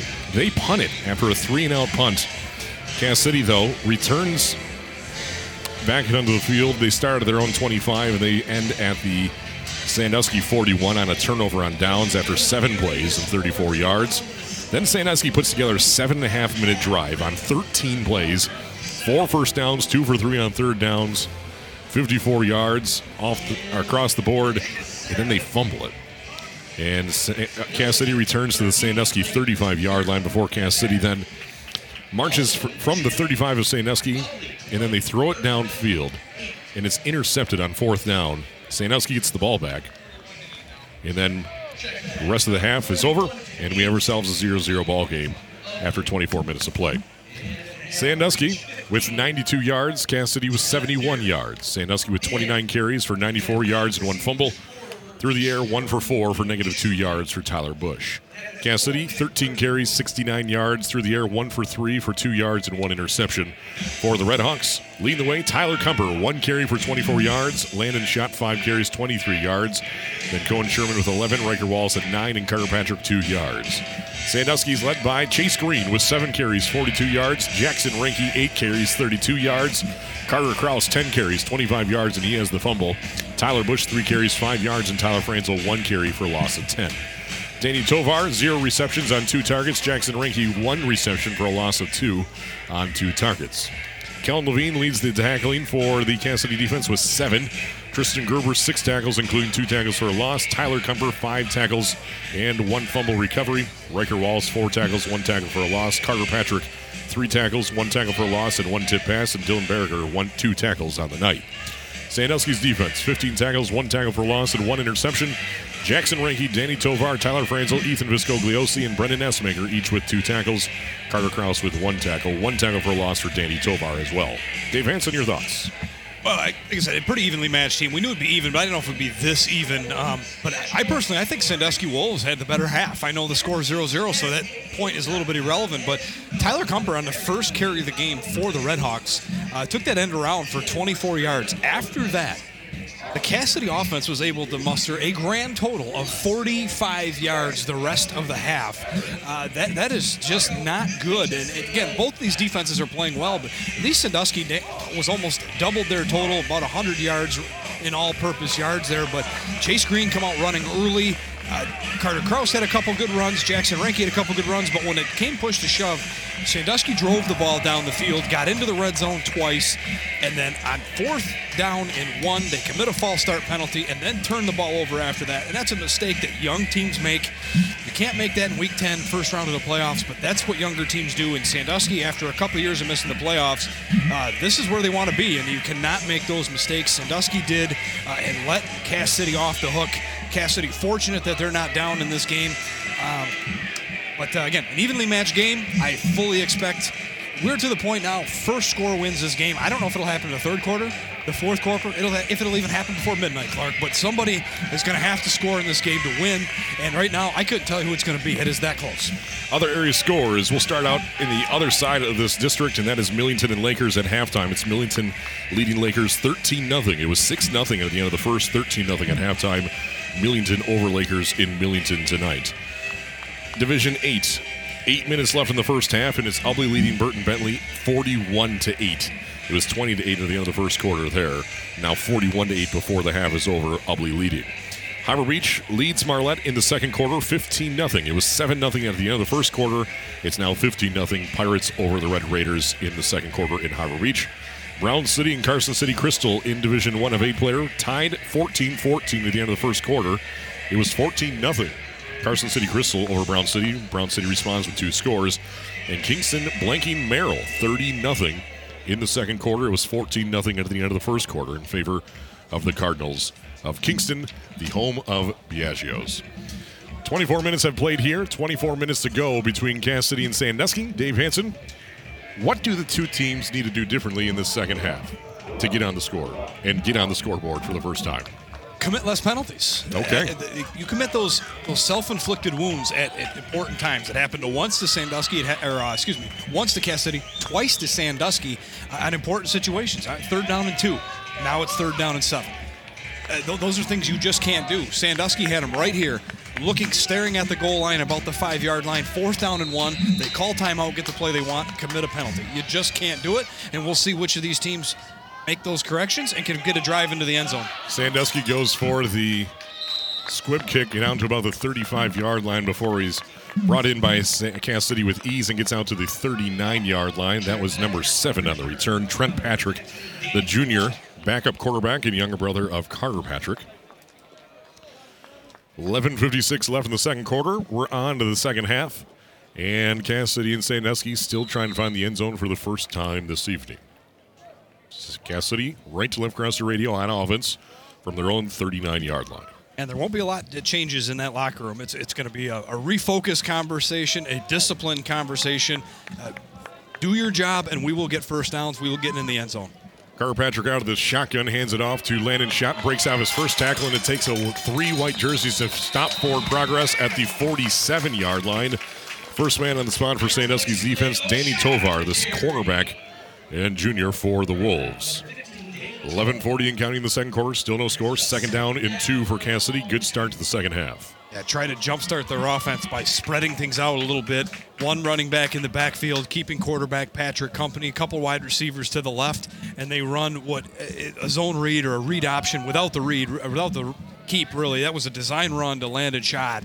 And with the spreading out of the Sandusky defense, leaves a little room up the middle and a good gain on their first play. Man in motion, that is Cohen Sherman. He gets the jet sweep. He's across midfield and into Sandusky territory at the 47-yard line for a gain of 6. Tackle made by Sandusky's Danny Tovar for his 2nd straight tackle.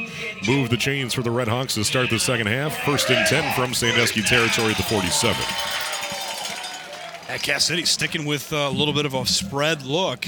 No running backs in the backfield, couple receivers to the left, and then the other backs are covering up the tight end, so they run a jet sweep. Very interesting to note, 2 receivers to the left. Sandusky put 3 defensive backs out there, so taking a guy out of that defensive front leaves them vulnerable for the run, and here goes Cohen Sherman in motion again. And they're going to get a quarterback keep for Carter Patrick up the middle. He has room to run. He's spun down across the 40 for an 8-yard gain. As Sandusky's Danny Tovar with yet another tackle, 3rd in a row. And Carter Patrick gets the offense kicking here with an 8-yard pickup on 1st down. 2nd down, 2 to go now from Sandusky's 39.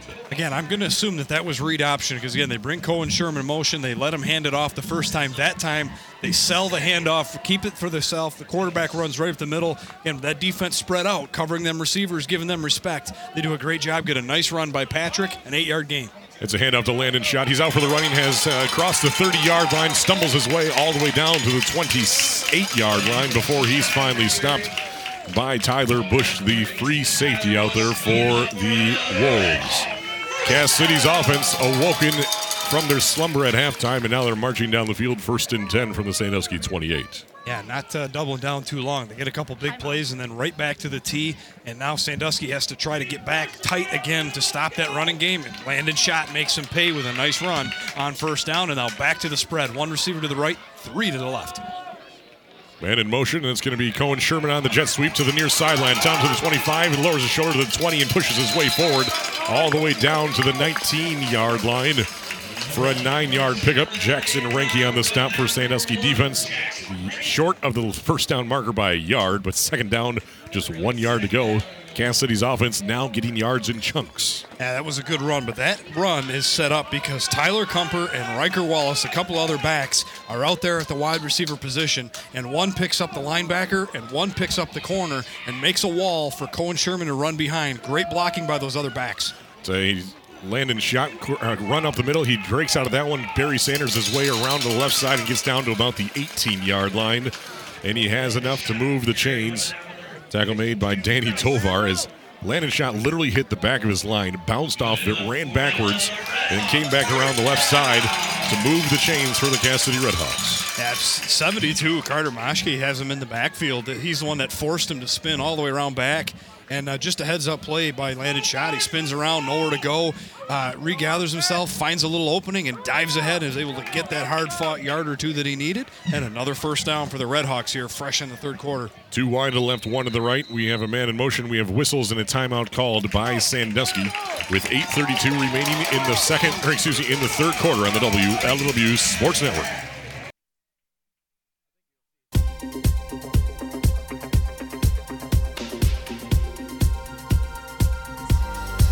Take my breath away and make it last forever, babe. Do it now or never, babe.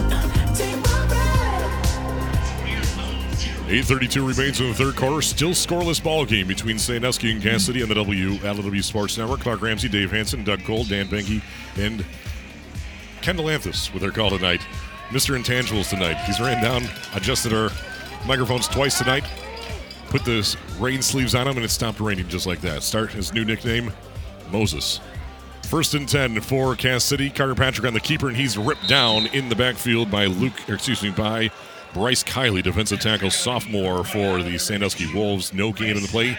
2nd down and 10, still from the 17 of Sandusky. You don't like burning timeouts on defense, but that is a veteran coach needing to make an adjustment on defense, and that worked perfectly. Is when he saw Cass City come back out with that empty set. He knew it was a jet sweep with a quarterback option to keep it. He called timeout, adjusted his defense, and it works right away as the quarterback keeps it, goes absolutely nowhere, led by Bryce Kiley, making the tackle right at the line of scrimmage. 2 to the right, 1 to the left. Carter Patrick in the shotgun, Landyn Schott off his right hip. Throwing downfield to the far sidelines, brought into the 13-yard line by Tyler Kumper. He has stepped out of bounds very close to that 1st down marker. It's going to be gain of about 9 on the play. My guess is this is going to be a 3rd down in less than a yard to go. 3rd down, a yard to go for the Cass City Redhawks deep into Sandusky territory. Still 0-0. Good job there by Carter Patrick. He reads the whole field. He doesn't stare one receiver down. He starts left, looks to his right. He finds Tyler Kumper, just settles down about 6 yards down. He plants his foot and delivers the ball on the spot so that Tyler Kumper can turn upfield and make this very close. Landyn Schott gets the handoff. He gets the 1st down. He's all the way inside the 5. Finally brought down to the 4-yard line by Tyler Franzel, linebacker senior for Sandusky Wolves. 1st and goal to go for the Cass City Redhawks. Knocking on the door for the first time tonight from the Sandusky 4-yard line.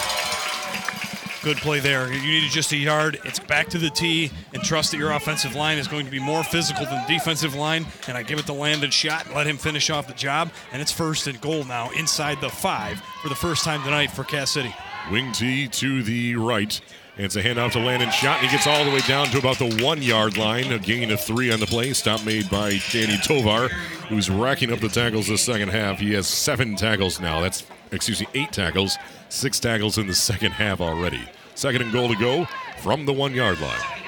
Cass City, though, has shaken free of the cobwebs, the haymaker that Sandusky threw at him in the 1st half. They have regained their footing and looking to score here now in 2nd down and 1. Quarterback keeper and Carter Patrick scores for the first time tonight for either team.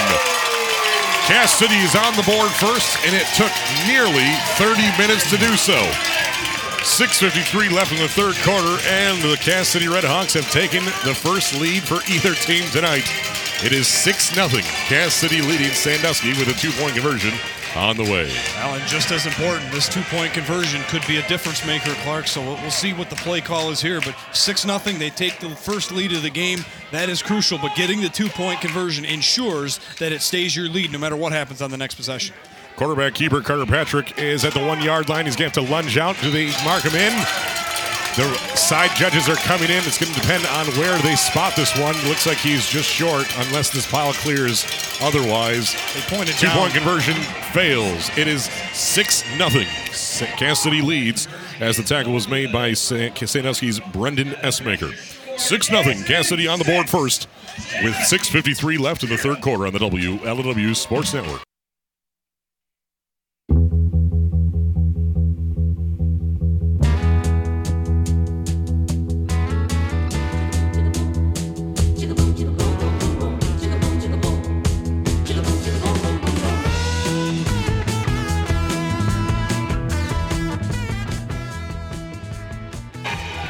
Meanwhile, back on the ranch, the kick comes all the way down to the 5-yard line.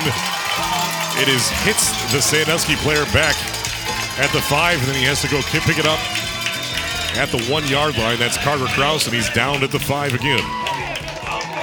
So Sandusky with a 95-yard field in front of them, facing a 1st and 10 deep in their own territory, and a 6-0 lead for the Cass City Redhawks after Cass City marches down the field 11 plays and 61 yards. Taking 5 minutes and 7 seconds off the clock. Yeah, that's a tough break there for Sandusky. That's a long kick, and it's a line drive, and it takes a nasty bounce on Carter Krause. He's unable to handle it, but he touches it, so he's got to field it. He fields it at about the 2, and then he is completely mauled down at his own 5, and long field ahead now for the Wolves. It's a handoff to Chase Green before he's stopped very quickly by Colin Levine at the 5-yard line for no gain. Cass City coming alive here in all phases of the game. 6.5 to play in the third quarter. It's Cass City 6, Sandusky nothing. 2nd and 10 for Sandusky at their own 5-yard line. Cass City's had more of the bend, not break defense so far tonight, but now momentum has changed. The home crowd is alive again after that first score of the night by Cass City, and now after that special teams debacle by Sandusky way back in their own territory, it's 2nd down 10 from their own 5, and now you can see that Red Hawk defense starting to feast on this running game. Tyler Bush from under center pitches it out to his right side to Jackson Reinke. Has a lead block, cuts up field at the 5. He's still on his feet at the 10, and he's tackled out of bounds onto the track all the way out to the 13-yard line. Nice run there on the pitch from Jackson Reinke out to the near sideline. Tackle made by Tyler Kumper. And instead of a 3rd down and long, it's a 3rd down and 2.5. That's a great play by your running back, number 1, is Jackson Reinke. That is a pitch. He's on an island. He takes that pitch. He's 2 yards in his own end zone. And Luke Scherhart is right there on the 2-yard line, blocking an offensive tackle into the backfield. Jackson Reinke's got to maneuver around that, and then after that, it's Kumper and Wallace out there trying to make a tackle, and Jackson Reinke just too shifty, gets to the sideline, and gets a much-needed 8 yards on that play. From the tee, it's another handoff, this time to Carter Krause. He's out to the 15-yard line, and this very well might, they're saying 4th down. Tackle made by Ryker Wallace. They're marking him just shy of the 15-yard line. Less than a yard to go on 4th down. We see Sandusky go for it this deep into the territory of their own. This is where a veteran coach has a play call for this on any part of the field. You see this on Saturday or Sunday, they're punting the football, but in high school football, I'm going for it. This is the playoffs. I only need an inch or 2. I'm going for it. From their own 15-yard line, 4th and a foot to go for the Sandusky Wolves, trailing Cass City 6-0. 5 minutes and 15 seconds left in the third quarter. Straight tee, and it's going to be quarterback push right up the middle, and he got it quite handily all the way out to the 16-yard line when the dust settles from this beautifully groomed field. 1st and 10 for Sandusky, converting on 4th down. That play, though, was made on 2nd down when Jackson Reinke saved this series so far by getting that hard-earned 8 yards to make that play manageable. 4th down and inches, quarterback sneak. You should be able to get the yards you need because you're going on your snap count. And that's exactly what happened there as Tyler Bush is able to take it on the snap count that they like. Again, no penalties in those important situations. You fall forward, you get your yard, and a much-needed field position battle won there for Sandusky and a new set of downs here, but still at their own 16-yard line on this drive. Dawson Brown, starting center, leads the Sandusky Wolves to the line. Tyler Bush under center. Hand off to his second option up the middle. Sweep outside. This one is to Chase Green, and he's ripped down in the flats by Carter Patrick. Good fakes there up the middle. Breaks out to the outside. Chase Green for maybe a gain of a yard out to the 17. And now it's the second down and 9 for Sandusky. Clock rolls under 4.5 to play in the third quarter. 6-0 Cass City. The fakes were working well for Sandusky there. It had us fooled for a split second, but Chase Green had some momentum around the outside, but cut down by the deep safety. Carter Patrick coming up to help with the running game. Makes that stop after very little gain. Another short yardage or no gain for the Wolves on first down. Tyler Bush once again under center. Hand off to his right halfback. That would be number 2. Carter Krause, actually the fullback. And he gets out for 2 hard-fought yards before Ryker Wallace chops him down. And it sets up a third down and 7. They didn't get all the way out to the 27-yard line of their own territory. Again, stifling defense by the Red Hawks. They found a way to foul the football a little better than they did in the first quarter. And suddenly they're making tackles after very little gains. And now it's third down and it's a long 7 for the Wolves deep in their own territory. And I'd like to tell you that they would like to go for it on fourth down, but they're going to have to get at least 5, maybe 6 on this play to even think about it. 3rd and 7. And we have flags, and this is going to be a timeout called by Sandusky, as Craig Jacobson wants to talk things over with 3:17 remaining in the third quarter. 6-0. Cass City leads Sandusky in the WLW Sports Network.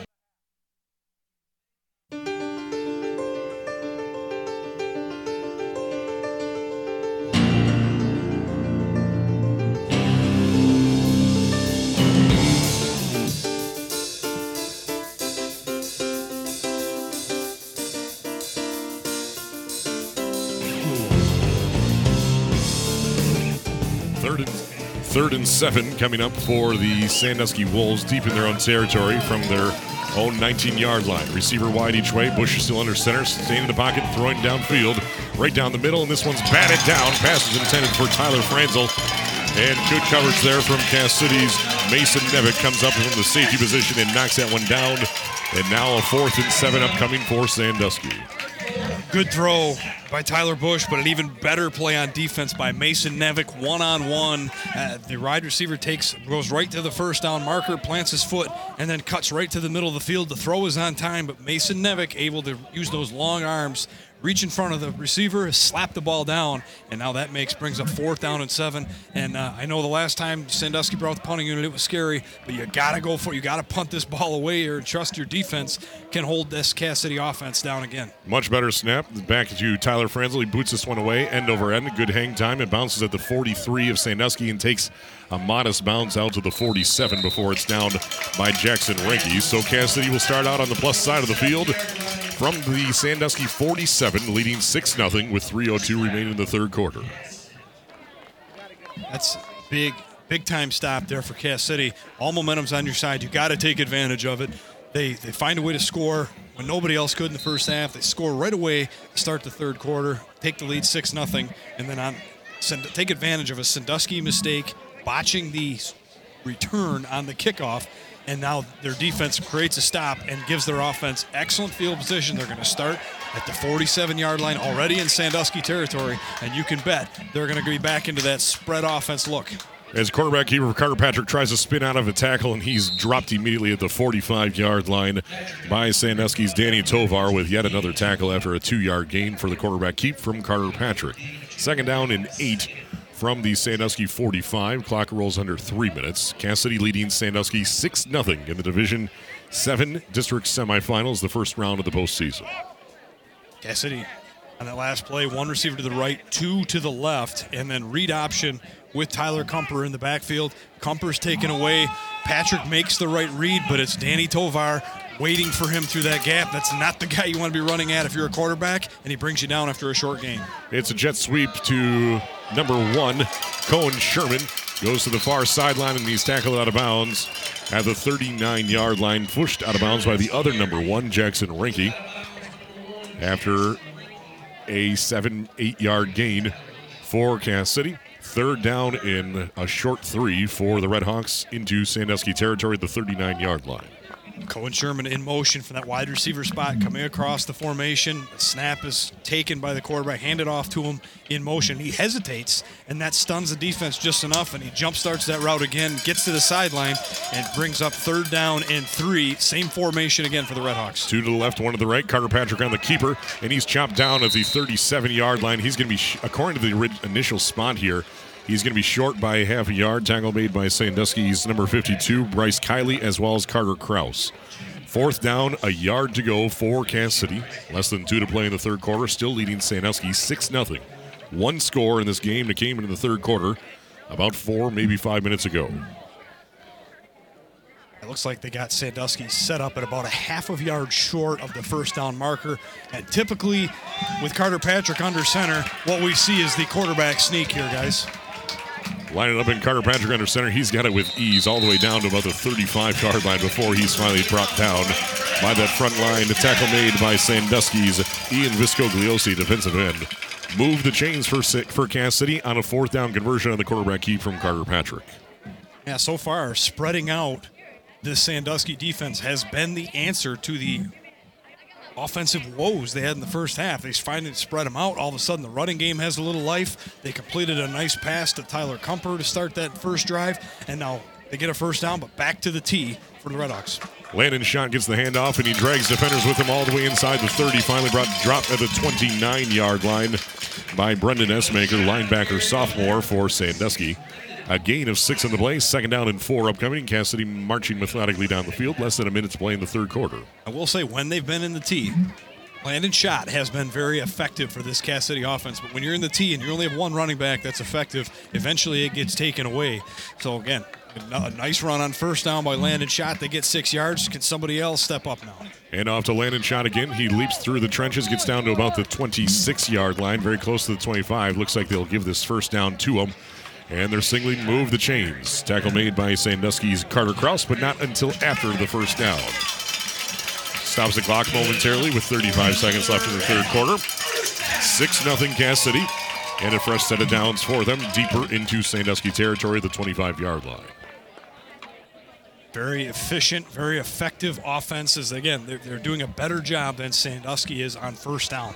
On offense, getting 3, 4, and 5 yards. Sandusky's first 2 drives in this half, they've been getting no gains on those first down plays. Carter Patrick hands off to Landyn Schott. He keeps those legs turning all the way until he's down at the 19-yard line by Brendan Essmaker, the sophomore linebacker once again.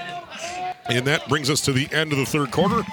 We stopped the stalemate with a score in that third quarter, and it's now the only score of the game. Cass City leads Sandusky 6-0 at the end of the third quarter on the WLW Sports Network.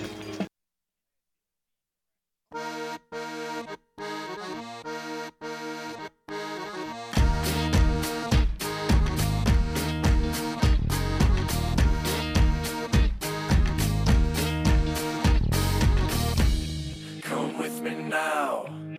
Come with me now.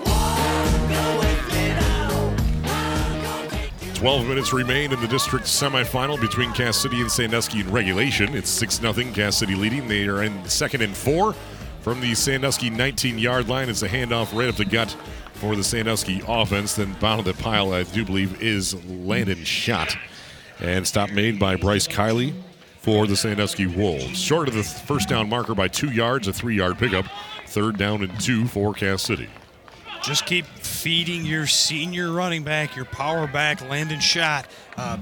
Three carries in a row here. And so far, the Wolves have had no answer. And on 3rd down and 2, hard to believe they give it to anybody else right now. He's been the most efficient back in the backfield out of the T formation. So if they stay in that same formation, which they do, expect more Landyn Schott. Carter Patrick hands off to Landyn Schott. He has the first down inside the 15, finally dropped to the 13-yard line by Chase Green, as well as Brendan Essmaker on the stop. Move the chains for Cass City deeper into Sandusky territory. 1st and 10 from the Sandusky 12, leading 6-0.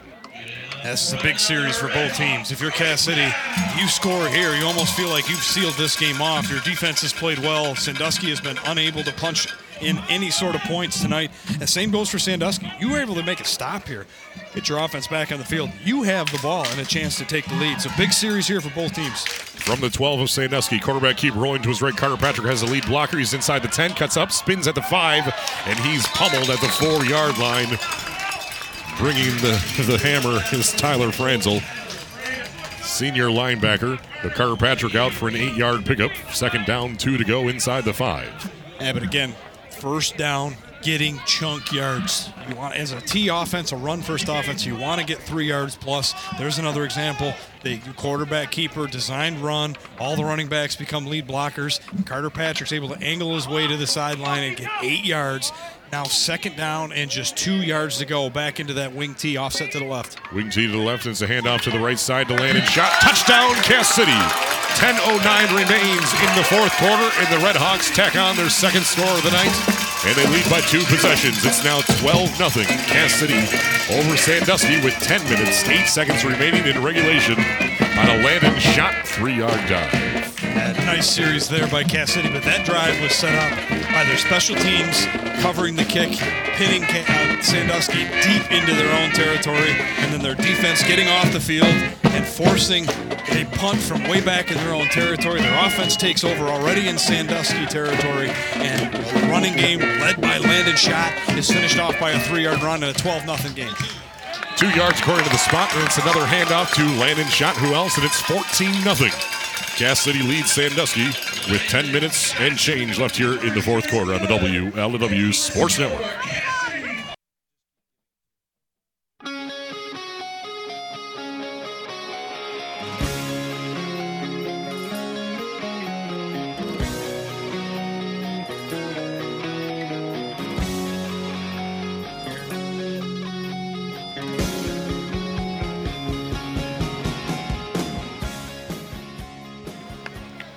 .06 remains in regulation, and it's Cass City out by 2 scores, 14-0 after an 11-play drive.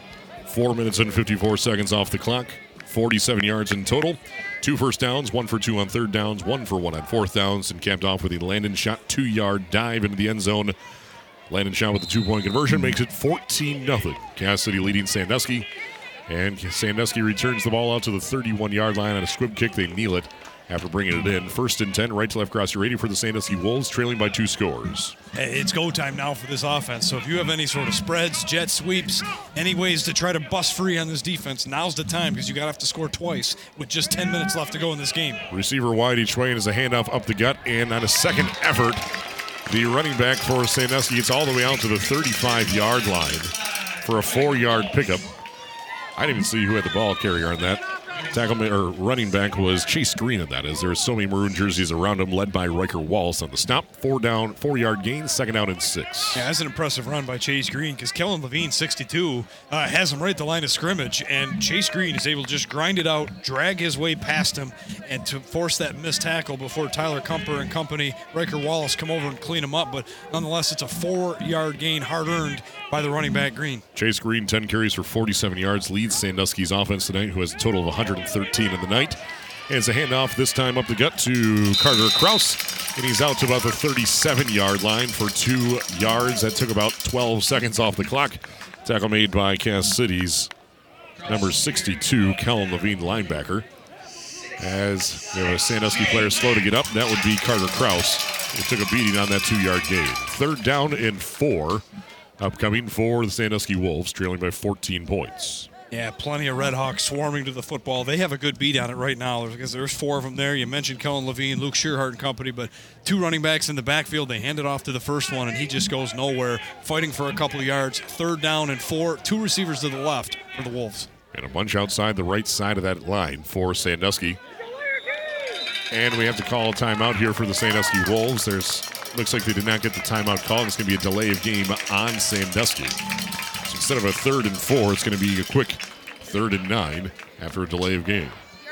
Delay of game on the offense, 5-yard penalty, still 3rd down. So with 8:32 left in the fourth quarter, it's still 14-0. Cass City leading Sandusky. Sandusky now facing a 3rd and 9 from their own 32-yard line. Other area scores, Millington leading Lakers in the third quarter, 27-0, scoring twice in the third quarter. Ubley leads Burton Bentley at halftime, 55-8. Howard Beach leads Marlette at the end of the third quarter, 22-0. New Lothrop over Michigan Lutheran Seminary 41-14 at the end of the third. Kingston leading Merrill 38-0 at the end of the third as well. Man in motion to the far sideline. Looking pass. Tyler Bush throws down the middle of the field. And this one is brought in. No, it is dropped by Tyler Franzel right at midfield. Looked like he had it for a second there. Good coverage there from Tyler Kumper. Well thrown ball from Tyler Bush facing pressure into the pocket as well. Falls incomplete. 4th down and 9. I'd like to think Sandusky's going for this. Absolutely. And it was a good throw by Tyler Bush, but even better coverage by Mason Nevick. 27 in coverage there. He's underneath chasing. That ball is thrown out in front of him. He's able to swipe his hand in front of it, but he misses the football, and it's real low, and Franzel dives to the ground. Thought he had it for a moment, but couldn't finish the catch. And that ball is going to fall incomplete. Now 4th down and 9, 8.5 minutes to go in the game, down 14. Sandusky's got the punting unit on the field. 8:25 left in regulation. Tyler Franzel gets the punt away. It's a low punt, bounces at the 43 of Cass City, comes down, big bounce down to the 33, and he is brought in by Tyler Kumper and gets out for 2 fought yards. So, flips the fields, and Cass City back on offense, leading 14-0 with 8:17 remaining in regulation. 8:17 to go in this game for Sandusky, punting it away there. Essentially, you are begging, hoping, and pleading any way possible to get a 3 and out, to get your offense back on the field with enough time to have the chance to score twice on this defense. But we'll see what happens here as Cass City in the second half has found a little bit of an offense that works. They've gone to the spread. They got Cohen Sherman going with some jet sweeps around the outside and read option with Carter Patrick. And once they did that a few times, they went back to the tee, and it's been Landyn Schott all night. From the 36-yard line, it's a handoff to Landyn Schott up the gut, down to about the 39-yard line for 3 yards. Clock continues to roll. Tackle made by Tyler Franzel, senior linebacker for Sandusky. 2nd down and 7 after a 3-yard pickup for Landyn Schott and the Red Hawks as the clock rolls under 8 minutes left in the fourth quarter. 14-0 Cass City. Yeah, and that tee with the third back off to the side. They get in that formation. If you're Sandusky, you're in gambling mode. You have to come up with a stop. And I think the last as many carries as I can figure, 6, 7 carries have all been Landyn Schott. So again, you have to almost gamble and bet that Schott's going to get the football. He goes right up the middle. He very seldom kicks at the outside. If you're the Wolves, you got to gamble a little bit, get in there and try to stop that play. Sandusky's had 2 drives of offense in the second half. Both resulted in punts. That second one, a 3-and-out punt. Gives the ball back to Cass City. 2nd down and 7 from their own 39. Handoff to Ryker Wallace. Cuts outside. He breaks out, tries to break out of his tackle, and gets all the way down to the 44-yard line. Give me a gain of a good sizable chunk there. Gets 2 yards short of the first down marker. 3rd down and 2 upcoming from the 44. Gain of 5 on that play. 7 minutes remaining for regulation. 3rd down and 2 for Cass City. Yeah, so Cass City with 2 running backs in the backfield, Schott and Ryker Wallace. They have Kumper out at wide receiver to kind of split up the tee, spread out the defense. And Sandusky putting a defensive back to cover him, and then Danny Tovar kind of in the slot to help out the passing game has opened up the running game, and that time Ryker Wallace has a nice run. 3rd and 2, and it's a handoff to Landyn Schott. Who else? He moves the pile and all the way out to midfield when all said and done for a 6-yard gain. Ethan Viscogliosi got a free ride there from Landyn Schott. Move the chains for Cass City from midfield. 1st and 10. 6.5 to play in the fourth quarter, leading 14 over Sandusky, who's scoreless. Yeah, when Landyn Schott gets moving, he is tough to stop, and he gets grinding, following those big bodies up front, pushes forward, gets plenty enough for a 1st down, and that is devastating for the Wolves as another couple minutes are going to be drained off this clock. Ball down at midfield. Sandusky trails Cass City 14-0 with 6:10 to go in the game. Left to right across the radio. Ryker Wallace gets the handoff. He's out for the running down to the 35, to the 25, the 15, the 10, the 5. Touchdown, Ryker Wallace, but there's a flag back to the 45-yard line. And more than likely, this one is going to be called back. And no points potentially here for the Red Hawks. Thrown right in the area of holding, typically. And initial signal there. If I have to guess, it's going to be Ryland Cruz, the guilty party. So instead of a touchdown, it's going to result in 10 yards marked off from the spot of the foul, which is at midfield. So instead of a Holding, number 3 on the offense. 10 yards from the previous spot. Still 1st down. So instead of a 50-yard score, it's a loss of 10 on a hold for Cass City. Pushes them back to their own 40-yard line with 6:02 remaining in the fourth quarter, leading 14-0 over Sandusky. About 5 yards further down the field, Ryker Krause and a defender they were rolling around on the ground. I thought maybe that was where they got the hold, but they're going to get Tyler Kumper in the backfield with that hold. That's a bad penalty because he gets a hold away from the play. Those hurt big time after a big gain. Instead, it's a Landyn Schott run up the middle for a 6-yard gain before he's stopped by Tyler Franzel, senior linebacker for the Wolves. Behind the chain still here, second down, 14 to go for Cass City, but the clock rolls under 6 as the clock should be rolling here. There we go. So it's 14-0 Cass City's leading Sandusky. Both scores in that second half. As Cass City's still in the huddle with 25 seconds still in the play clock. Yeah, another effective run by Landyn Schott, but the penalty gives Sandusky a chance to get off the field here as they're trying to just milk as much clock as possible. The penalty doesn't help, though, because now it's going to be a long ways to get a first down. Second down, 14 to go. Patrick from under center hands it off to Ryker Wallace. He gets out for 4 yards to midfield before he's upended by the Sandusky Wolves front line. Jackson Powell actually comes up from the secondary to make that stop.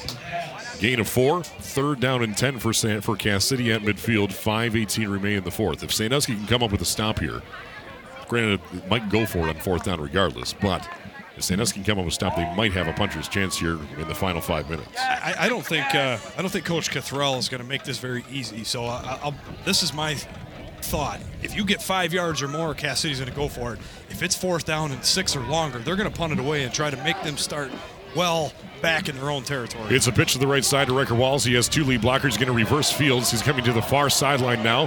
He has blockers, and the flag flies well away from the play. And Ryker Wallace is run out of bounds at the 38-yard line by Danny Tovar. But the back judge, with the most impressive throw of the night from his own 20-yard line, threw that flag over 20 yards all the way out to about the 43. That's back-to-back throws. Yeah. He called the last one, too. That's Tim Flyam. And credit to his last name there as letting those flags fly tonight.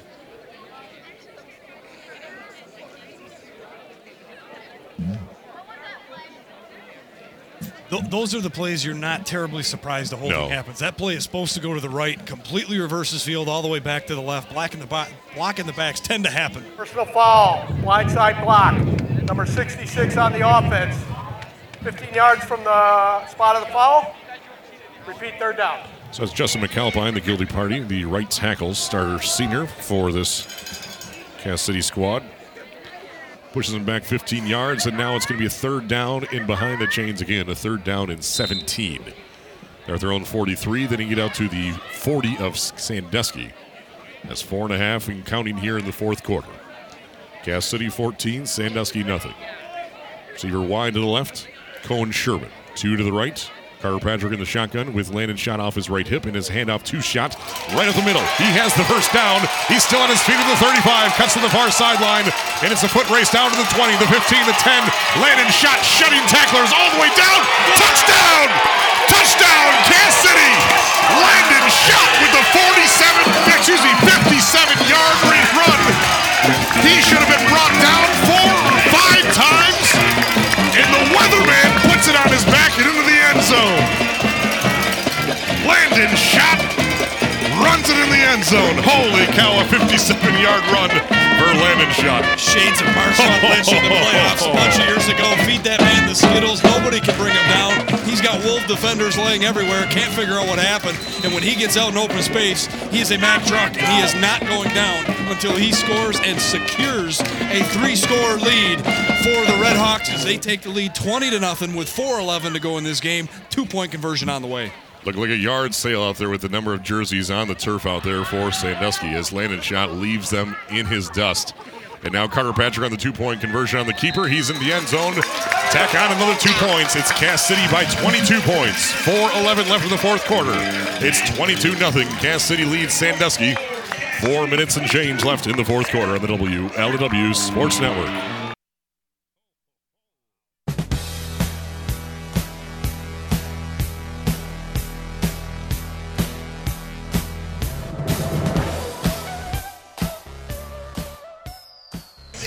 .4:11 left in the fourth quarter. And finally, Andy Gray, who we thought was exiled from Cass City territory here, finally shows up. He's the normal announcer. I said someone's clapping like Andy Gray, and sure enough, it's Andy Gray. Happy belated birthday to Robert Banky out there who's listening. Told me to take a drink of water after that little exciting moment to blow this game wide open. It's now 22-0. Cass City over Sandusky. 4:11 left in the fourth quarter. Cass City posting a shutout here. All the points coming in the second half. Kick comes in by Jackson Reinke at the 20-yard line, and he's going to be brought down at the 16 instead. They tried to go with the fake starburst, and he kept it for himself, and he's brought down at the 17. They mark him down there.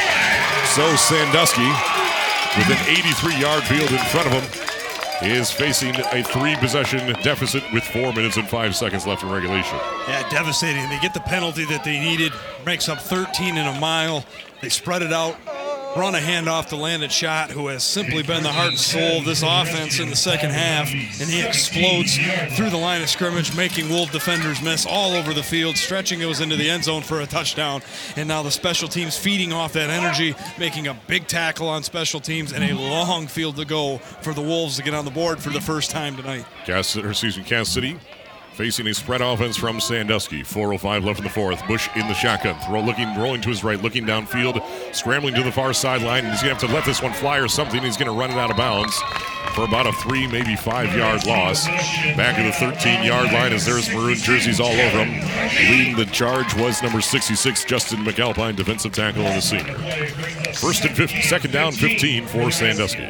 Tyler Kumper had good coverage on Danny Tovar, and they wanted the double move. They wanted the hook, and deep down the field, when Tovar spun around to catch a curl route and then kept spinning around to go down the field, Tyler Kumper had soft coverage. He did not fight that and bite on that play. He did not sell by the quarterback, stays with him, stays behind him, eliminates that play, and when Bush runs out of the pocket, there's nowhere to run. All he can do is run out of bounds and take a loss on the play, loss of 5. And a 2nd and 15 from the 13 is going to become a 2nd down and 20 from the 8-yard line, as Sandusky was nowhere near getting that play off in time, as they're going to be called for a delay of game here. Play a game on the offense, 5-yard penalty, still 2nd down. 2nd down. Wait for. So the line of scrimmage is at the 8. First down marker is just beyond the disc golf course here in Cass City. 3:54 left in the fourth, and we have whistles flying before that snap could get off. And it looks like it didn't even happen. And if you missed our trivia before the game, the disc golf course here is 1,202 yards long on 18 holes. That's a stat you didn't need to know. But you know now. Now you know.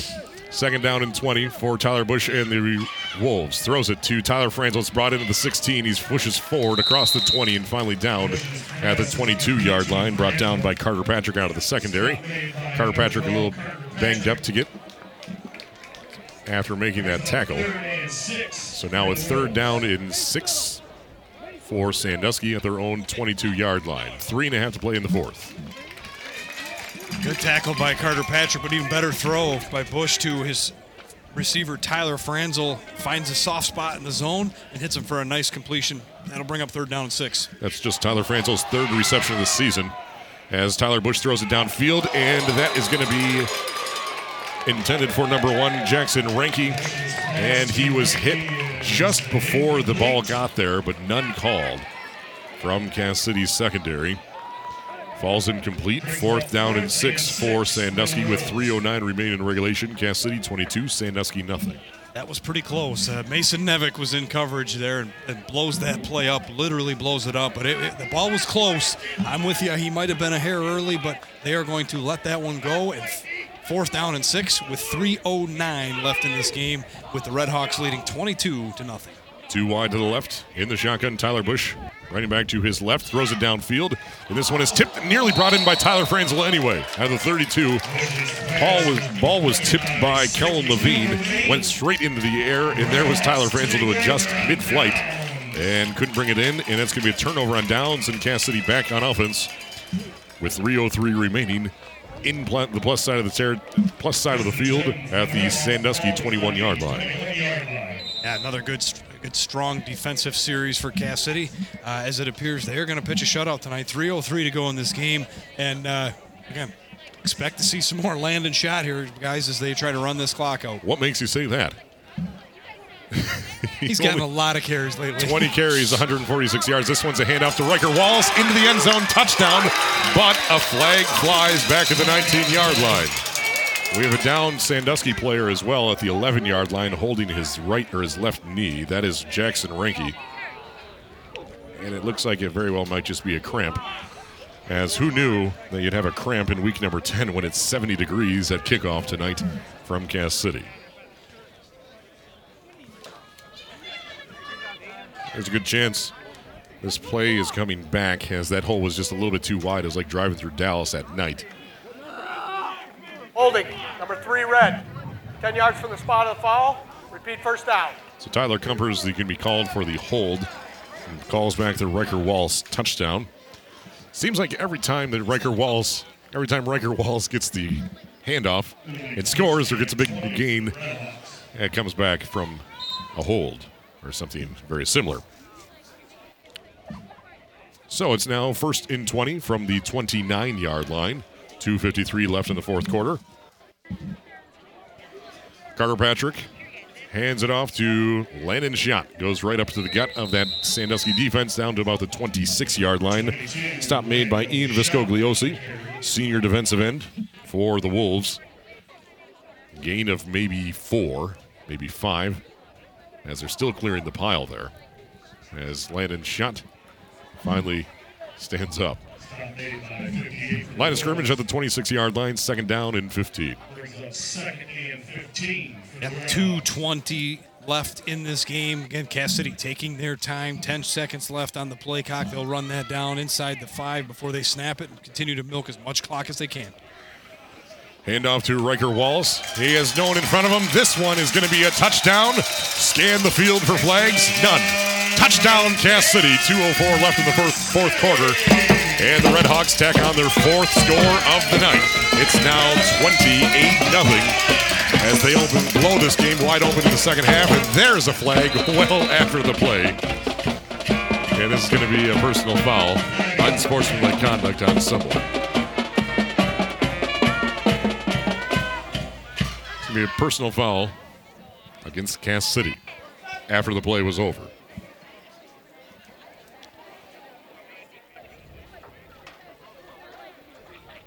As Ryker Wallace gets into the end zone on the 21-yard run for Ryker Wallace. We're still waiting an explanation here.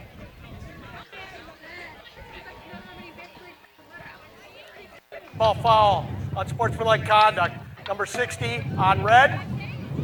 That penalty will be enforced on the try, 15 yards from the previous spot.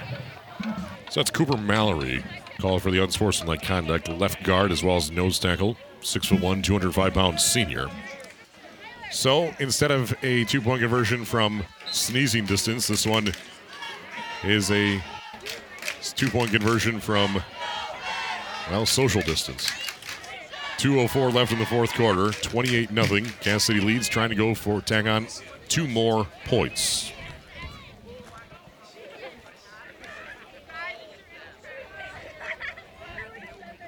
Carter Patrick hands it off to number 25 for the Red Hawks.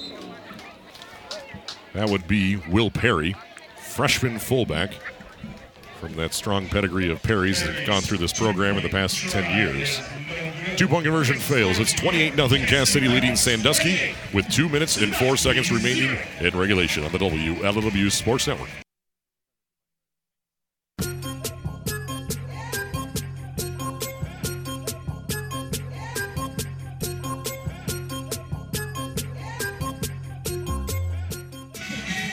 .204 left in the fourth quarter, and Cass City pours on their 4th score of the second half to make it 28-0 over Sandusky. 21 yards in 2 plays. Ryker Wallace with a 21-yard run in the end zone. 2-point conversion fails, and Cass City goes for the squib kick, and it bounces at the 38. It may have gone out of bounds, and they say he was out of bounds. No, it is. Oh, he recovered Cass that football City ball. inbounds. So they go for the squib kick. Danny Tovar was trying to bring it in at the 38, and instead Cass City recovers with 2:02 remaining in regulation. think just angling that kick away just to prevent a huge return. That ball hits down the sideline and just kind of pops straight up, knuckles straight up in the air. And at that point, it's just flat-out hustle. It's Tyler Kumper hustling faster than Tovar does to get to that football. I think everybody expected it to go out of bounds, but it didn't. That's why the football is not round. It is unpredictable, and it goes straight up in the air, and it's Tyler Kumper that gets there first to recover the football, so Sandusky won't get an opportunity to get on the board, and I would assume in some way, shape, or form we'll see the genuflect offense here soon for Cass City. Carter Patrick is under center, 3-man backfield from the 38 of Sandusky, and there is the genuflect, number 1, and we are under 2 minutes. 28-0. Second down, 12 upcoming. As Carter Patrick takes the first knee. Well, that might be win number 2 in a row for Dan Benke in the media round table here, which is going to tie Dave Hansen, each with 3 wins on the season, in case you're just dying to know the standings there. Just full of good information in the second half. As Carter Patrick takes the second knee, we're down to less than a minute on this next down.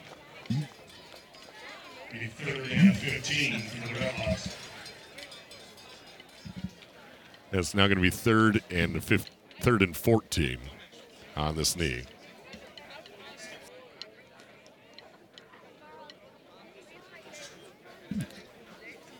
Less than a minute to play. 28-0 Cass City leading Sandusky.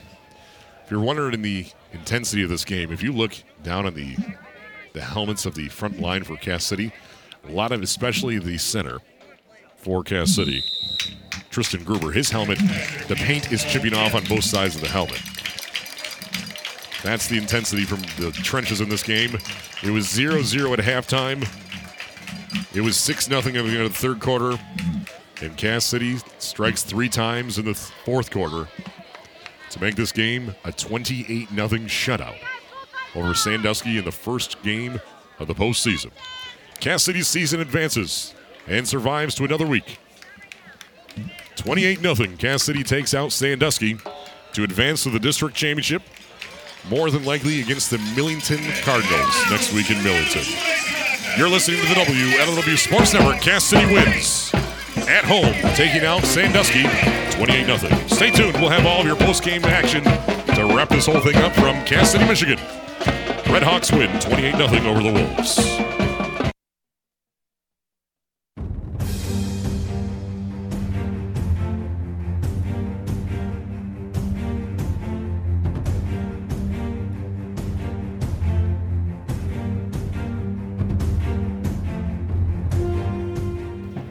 It took 29 minutes before we had our first score of this game. It was 0-0 at halftime.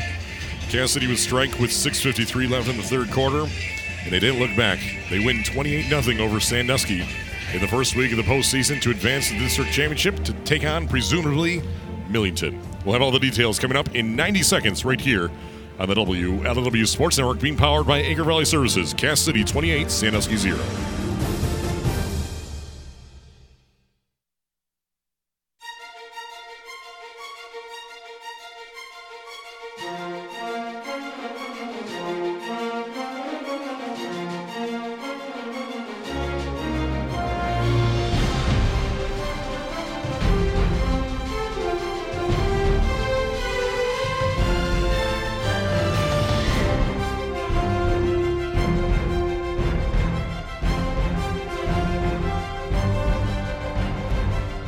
There's just something magical about the postseason. And if you're a Cass City Redhawk fan or part of the tribe here tonight, big win for the Cass City Redhawks on their home field. Everyone's on the field taking it in right now as they advance to the district championship now to take on, presumably, Millington, as they were leading 35-0 over Lakers into the third quarter. Dave Hansen, it was 0-0 at halftime. Which tells how we got to this final score of 28-0. You're absolutely right. So if you don't mind, I'm going to start in the third quarter where Carter Patrick, with 6:53 to go in the third quarter, punches it in from the 1-yard line on a quarterback sneak. Cass City scores first late in the third quarter on that on that 1-yard run. 2-point conversion is no good, and at the end of the third quarter, it's just Cass City 6, Sandusky nothing. But in this fourth quarter, that's Landyn Schott time as he starts the scoring spree with a 2-yard run. He also punches in the 2-point conversion. Cass City extends their lead 14-0. And then a few minutes later, it's Landyn Schott again on 3rd down and 17. He busts free, leaving Wolf defenders everywhere, caps it off with a 57-yard touchdown run. Carter Patrick punches in the 2-point conversion, and just like that, it's 22-0 Cass City. And then with 2 minutes to go, Ryker Wallace bursts into the end zone from 21 yards away. The 2-point conversion would fail, and that would be your final. The Cass City Redhawks 28, the Sandusky Wolves nothing. Cass City had 281 yards on 49 plays, averaging 5.7 yards per play. That's 2 more plays to Sandusky's 122 yards and 47 plays tonight, averaging 2.6 per play. So Sandusky had 2 less plays and 159 less yards than the Cass City Redhawks tonight. Both teams with 8 drives. Cass City with 10 first downs, Sandusky with 8 first downs. 3 for 10 on 3rd downs for Sandusky. 4 for 8 for 3rd downs for Cass City. 1 for 4 on 4th downs for Cass City. 2 for 4 for Sandusky. Time of possession right down the middle. Just 16 seconds separating Cass City and Sandusky when all said and done tonight. The Cass City Redhawks led by the senior fullback, Landyn Schott, with 21 carries, 151 yards, and 2 scores, averaging over 7 yards per carry, and carried the ball nearly 50% of the game tonight for Cass City at 47%. Ryker Wallace, a sophomore, 7 carries and 39 yards and a score. Cohen Sherman, 5 carries, 32 yards. Tyler Kumper, 1 carry for 24 yards. And Carter Patrick, 11 carries, including the kneels at the end of the game there for 24 yards and a score. Carter Patrick threw the air 2 for 4 for 11 yards and an interception. Tyler Kumper brought in both of those receptions for 11 yards. Sandusky's offense, 38 carries, 110 yards, and 1 fumble, no score. On the ground, no scores through the air as well. 2 for 9 through the air for Tyler Bush for 12 total yards. For 47 plays for 122 yards. Chase Green leads the way for Sandusky on 10 carries, 47 yards, carrying the ball 26% of the time, 24% of the time for Jackson Reinke, 9 carries, 40 yards. Carter Krause, 13 carries and 31 yards and had that fumble. Tyler Bush, 5 carries for 2 yards, and Tyler Franzel, 1 carry for a loss of 10. Through the air, Tyler Bush, 2 for 9 for 12 yards. Tyler Franzel, 1 reception for 14 yards, and Jackson Reinke brought in the other reception for a loss of 2. Dave Hansen, your thoughts here? Yeah, looking at both of these offense, remember, neither one of these teams had 100 yards of total offense in the first half. So for Sandusky to limp over that mark and have 120 when the game is over, and Cass City to have 281, something happened, and that something was Landyn Schott. They realized, they actually, in truth, it started with a little bit of a spread offense, and they got Cohen Sherman going on some jet sweeps. He kind of moved the chains for him a couple times, and then they would jump into the tee. And it seemed like Sandusky didn't get back to that same tight defense they were playing to slow down the tee in the first half. And Landyn Schott exposed him. He hit him for 6 or 7, then back out to the spread, and then back to the tee. And then when the fourth quarter came, Sandusky was just wore down. Cass City was able to run their offense and just feed Landyn Schott the rest of the night, and he rewarded them with a huge second half, multiple touchdowns, and carried this team to victory. That is not taking anything away from how outstanding Cass City's defense was. Sandusky and Cass City played phenomenal defense in the first half. Cass City's continued throughout the game, where Sandusky's eventually tired out and wavered. On the defensive side of things, Cass City with 46 total tackles, 7 of those were for a loss, 1 tip pass and 1 fumble recovery. Sandusky with 44 tackles, including 1 for a loss and 1 interception. Sandusky leading the way. Danny Tovar, the name we said 9 times in our tackles, 1 tackle for a loss. Tyler Franzel and Brendan Esmaker each with 6. Bryce Kiley with 5, Jackson Reinke at 4, and Carter Krause at 3. Cass City led by Kellen Levine with 9 tackles. Ryker Wallace, 7 tackles, including 1 for a loss. Tyler Kumper, 6 tackles and 1 fumble recovery. Tristan Gruber, 6 tackles and 2 tackles for a loss. Carter Patrick, 5 tackles and 1 tackle for a loss and 1 tip pass. And Dylan Berger, 2 tackles on the night for Cass City. So when all said and done, it was a big second half for the Cass City Redhawks, tacking on 4 scores after halftime, taking a 0-0 juggernaut stalemate in that first half. All of a sudden, about 5 minutes into the second half, and Cass City strikes first, and they didn't look back, tacking on 3 more after that. Sandusky in that second half had a punt, a 3-and-out punt, a turnover on downs. That was just 3 possessions in that second half for Sandusky.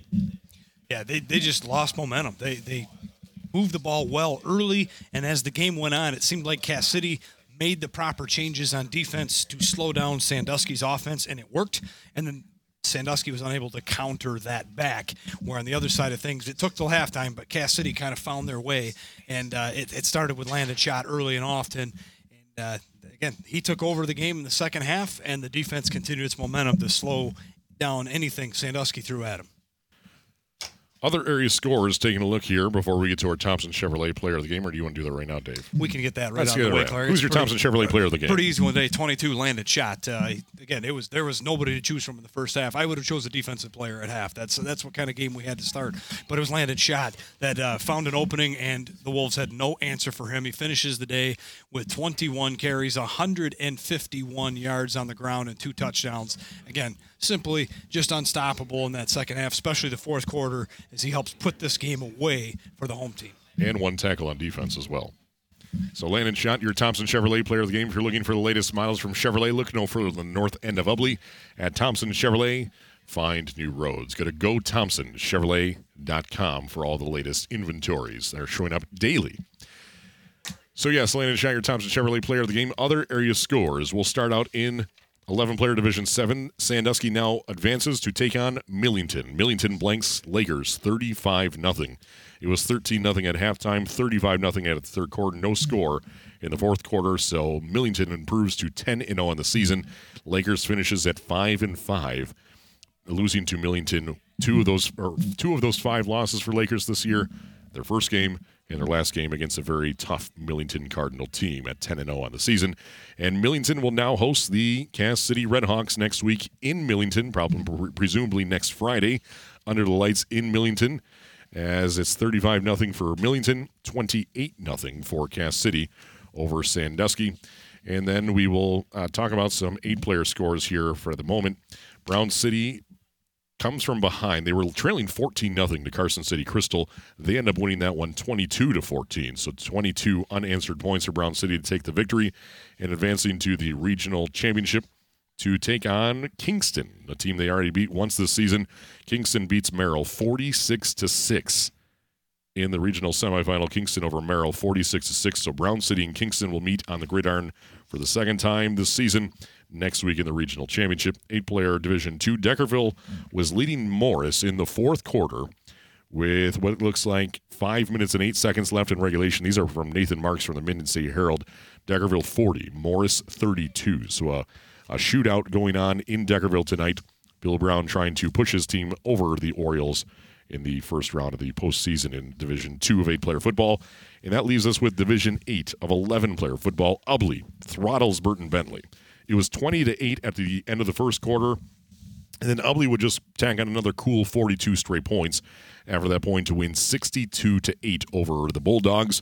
The Bearcats now improve to 10-0 on the season, go to yet another district championship game to take on and host the Harbor Beach Pirates, who took out Marlette 28-0. The Pirates tack on a score in each quarter, 7-0, 15-0, 22-0, and 28-0 your final from Harbor Beach. As Harbor Beach blanks Marlette, they beat them 22-6 earlier in the season, now 28-0. And New Lothrop over Michigan Lutheran Seminary. This game was 26-7 at halftime in favor of the Hornets, who are now 9-1 this season. And then they scored twice in the second half to MLS's once. Actually twice, and it's 41-21. New Lothrop over Michigan Lutheran Seminary, as Ithaca is leading Fowler right now. We do believe this is in the third quarter, 28-21. Those details coming from my good friend Topher Gogan, who is a broadcaster for the Ithaca area. 28-21 Ithaca over Fowler. As Ithaca's fourth score of the night, Ithaca went with their quarterback lost his helmet on a play, had to sit down, and their backup quarterback came in and shot down an 81-yard pass for the score on the very next play. So the backup quarterback coming in, tacking on that last score for Ithaca. They lead Fowler 28-21. So Harbor Beach and at Ubley, and then New Lothrop will host either Fowler or Ithaca. It's looking like Ithaca is going to survive in that one in Region 2 of Division 8. And Millington and Cass City, Dave Hansen, next week in Millington in the district championship in Division 7. Yeah, so again, we wish the Redhawks good luck. They played well today. They woke up at halftime there. That really helped. They're going to have to play a full 4 quarters if they're going to want to compete with Millington.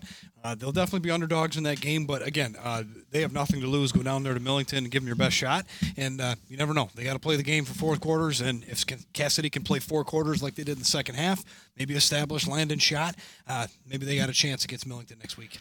And Dan Banky wins the media roundtable presented by Thompson Chevrolet tonight. He took Cass City to win by 22 points. And it was 28 points. He said it was going to be Cass City 28-6. So the shutout gives Cass City a larger advantage. But Dan Banky takes the victory. He had Cass City winning by 22 points. Dave Hansen had Cass City winning by 18 points. Kendall Lantis Cass City by 16 points. Doug Cole by 10 points. And Paul B. Adams by 6 points. So Dave Hansen, now we shift our attention to next week's district championship in Division 8. The Backyard Brawl now returns back to Ubley for the 3rd straight game in Ubley for the Backyard Brawl for the district championship between the Harbor Beach Pirates and the Ubley Bearcats. Yeah, probably our last chance to cover 2 local teams in one game, so looking forward to that. A couple teams we're very familiar with, and I can't wait for that one. Should be a great one. It's been Ubley has been the favorite for as long as we can remember, the last handful of years. So I expect more of the same out of that Ubley offense. They were outstanding again tonight, 62-8 over their opponent. They are loaded and ready to go. So to say that, though, Harbor Beach is playing their best ball, coming off a big win at home against Beale City and shutting out Marlette. They said Marlette is an above-average football team, but anytime you can shut out a team in the playoffs, you played well defensively, and that's what they're going to have to do if they're going to keep up with the Bearcats next week. So, Dave Hansen, final thoughts from week number 1 of the postseason. All right, congrats to both teams. Sandusky had a nice season again. Very good season. They really dug this program out of a slump the last couple of years. It was nice to see them back in the playoffs, and hopefully this is a good building block for them next year. And Coach Jacobson has got some good guys around him. I think they'll be just fine next year. And great win by Cass City. They made the right adjustments at halftime. And again, I hope they enjoyed this game here, and they'll have their hands full with Millington next week. But we wish them the best of luck and hope they can take down a behemoth there in the Cardinals. One final score here, a final score from Ithaca. Ithaca 28, Fowler 27. So Ithaca advances to take on New Lothrop in New Lothrop. That winner will take on the winner of Harbor Beach Ubley next week.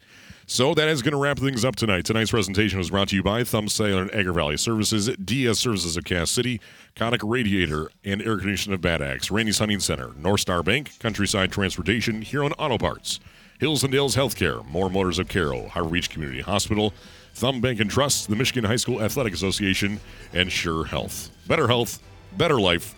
Are you sure? So on behalf of our entire broadcast team, our intern, and the man who ran down to the field about 16 times for us tonight, Kendall Anthus, our director of sports information, Doug Cole, traveling all the way from Livonia, Michigan for us, Dan Banky, the best spotter in the business, keeping our ears filled with information all night long, our in-game analysis to my right, Dave Hansen, we're his 12th season. And next to me, and I'm Clark Ramsey, your producer and host of tonight's game, and all season long. We hope you enjoyed tonight's game, especially if you're a Cass City Red Hawk, blanking Sandusky 28-0 to advance to the district championship against Millington. Our next game broadcast will be shifting to Division 8 the rest of the way out as the Ubley Bearcats host the Harbor Beach Pirates in the Backyard Brawl Part 2 from Ubley, Michigan. We'll see you next Friday. Good night.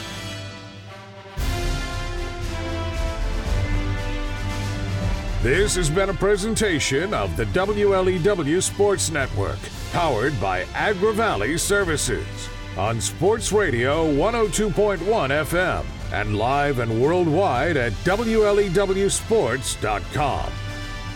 Like us on Facebook and follow us on Twitter. Just search for WLEW Sports. Your home for high school football is the WLEW Sports Network.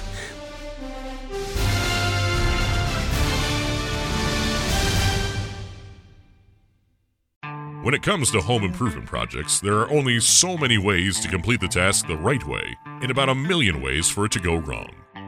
That's where your local Harbor Beach True Value store comes in. A wise man once told me that the key to a home plumbing project is a full tank of gas. So instead of running to that big box store 17 times to figure out what you need on your own, while trying to look like you know what you're doing, why not head to your local hardware store that can help you reach your project's finish line? The friendly and experienced staff of Harbor Beach True Value have the knowledge and know-how of how to get the job done right the first time. They know the difference between inside and outside diameters of PVC. They know what questions to ask so that you can save time, money, and the headaches for whatever might be on that honey-do list. So when you're in need of plumbing supplies, HVAC, paint, DNR licenses, yard and garden items, or just that one random nut and bolt that went missing, you know where to go. That's your local hardware store in downtown Harbor Beach at the corner of 1st and State Street, just a block from the main light. Harbor Beach True Value. Locally owned and locally yours.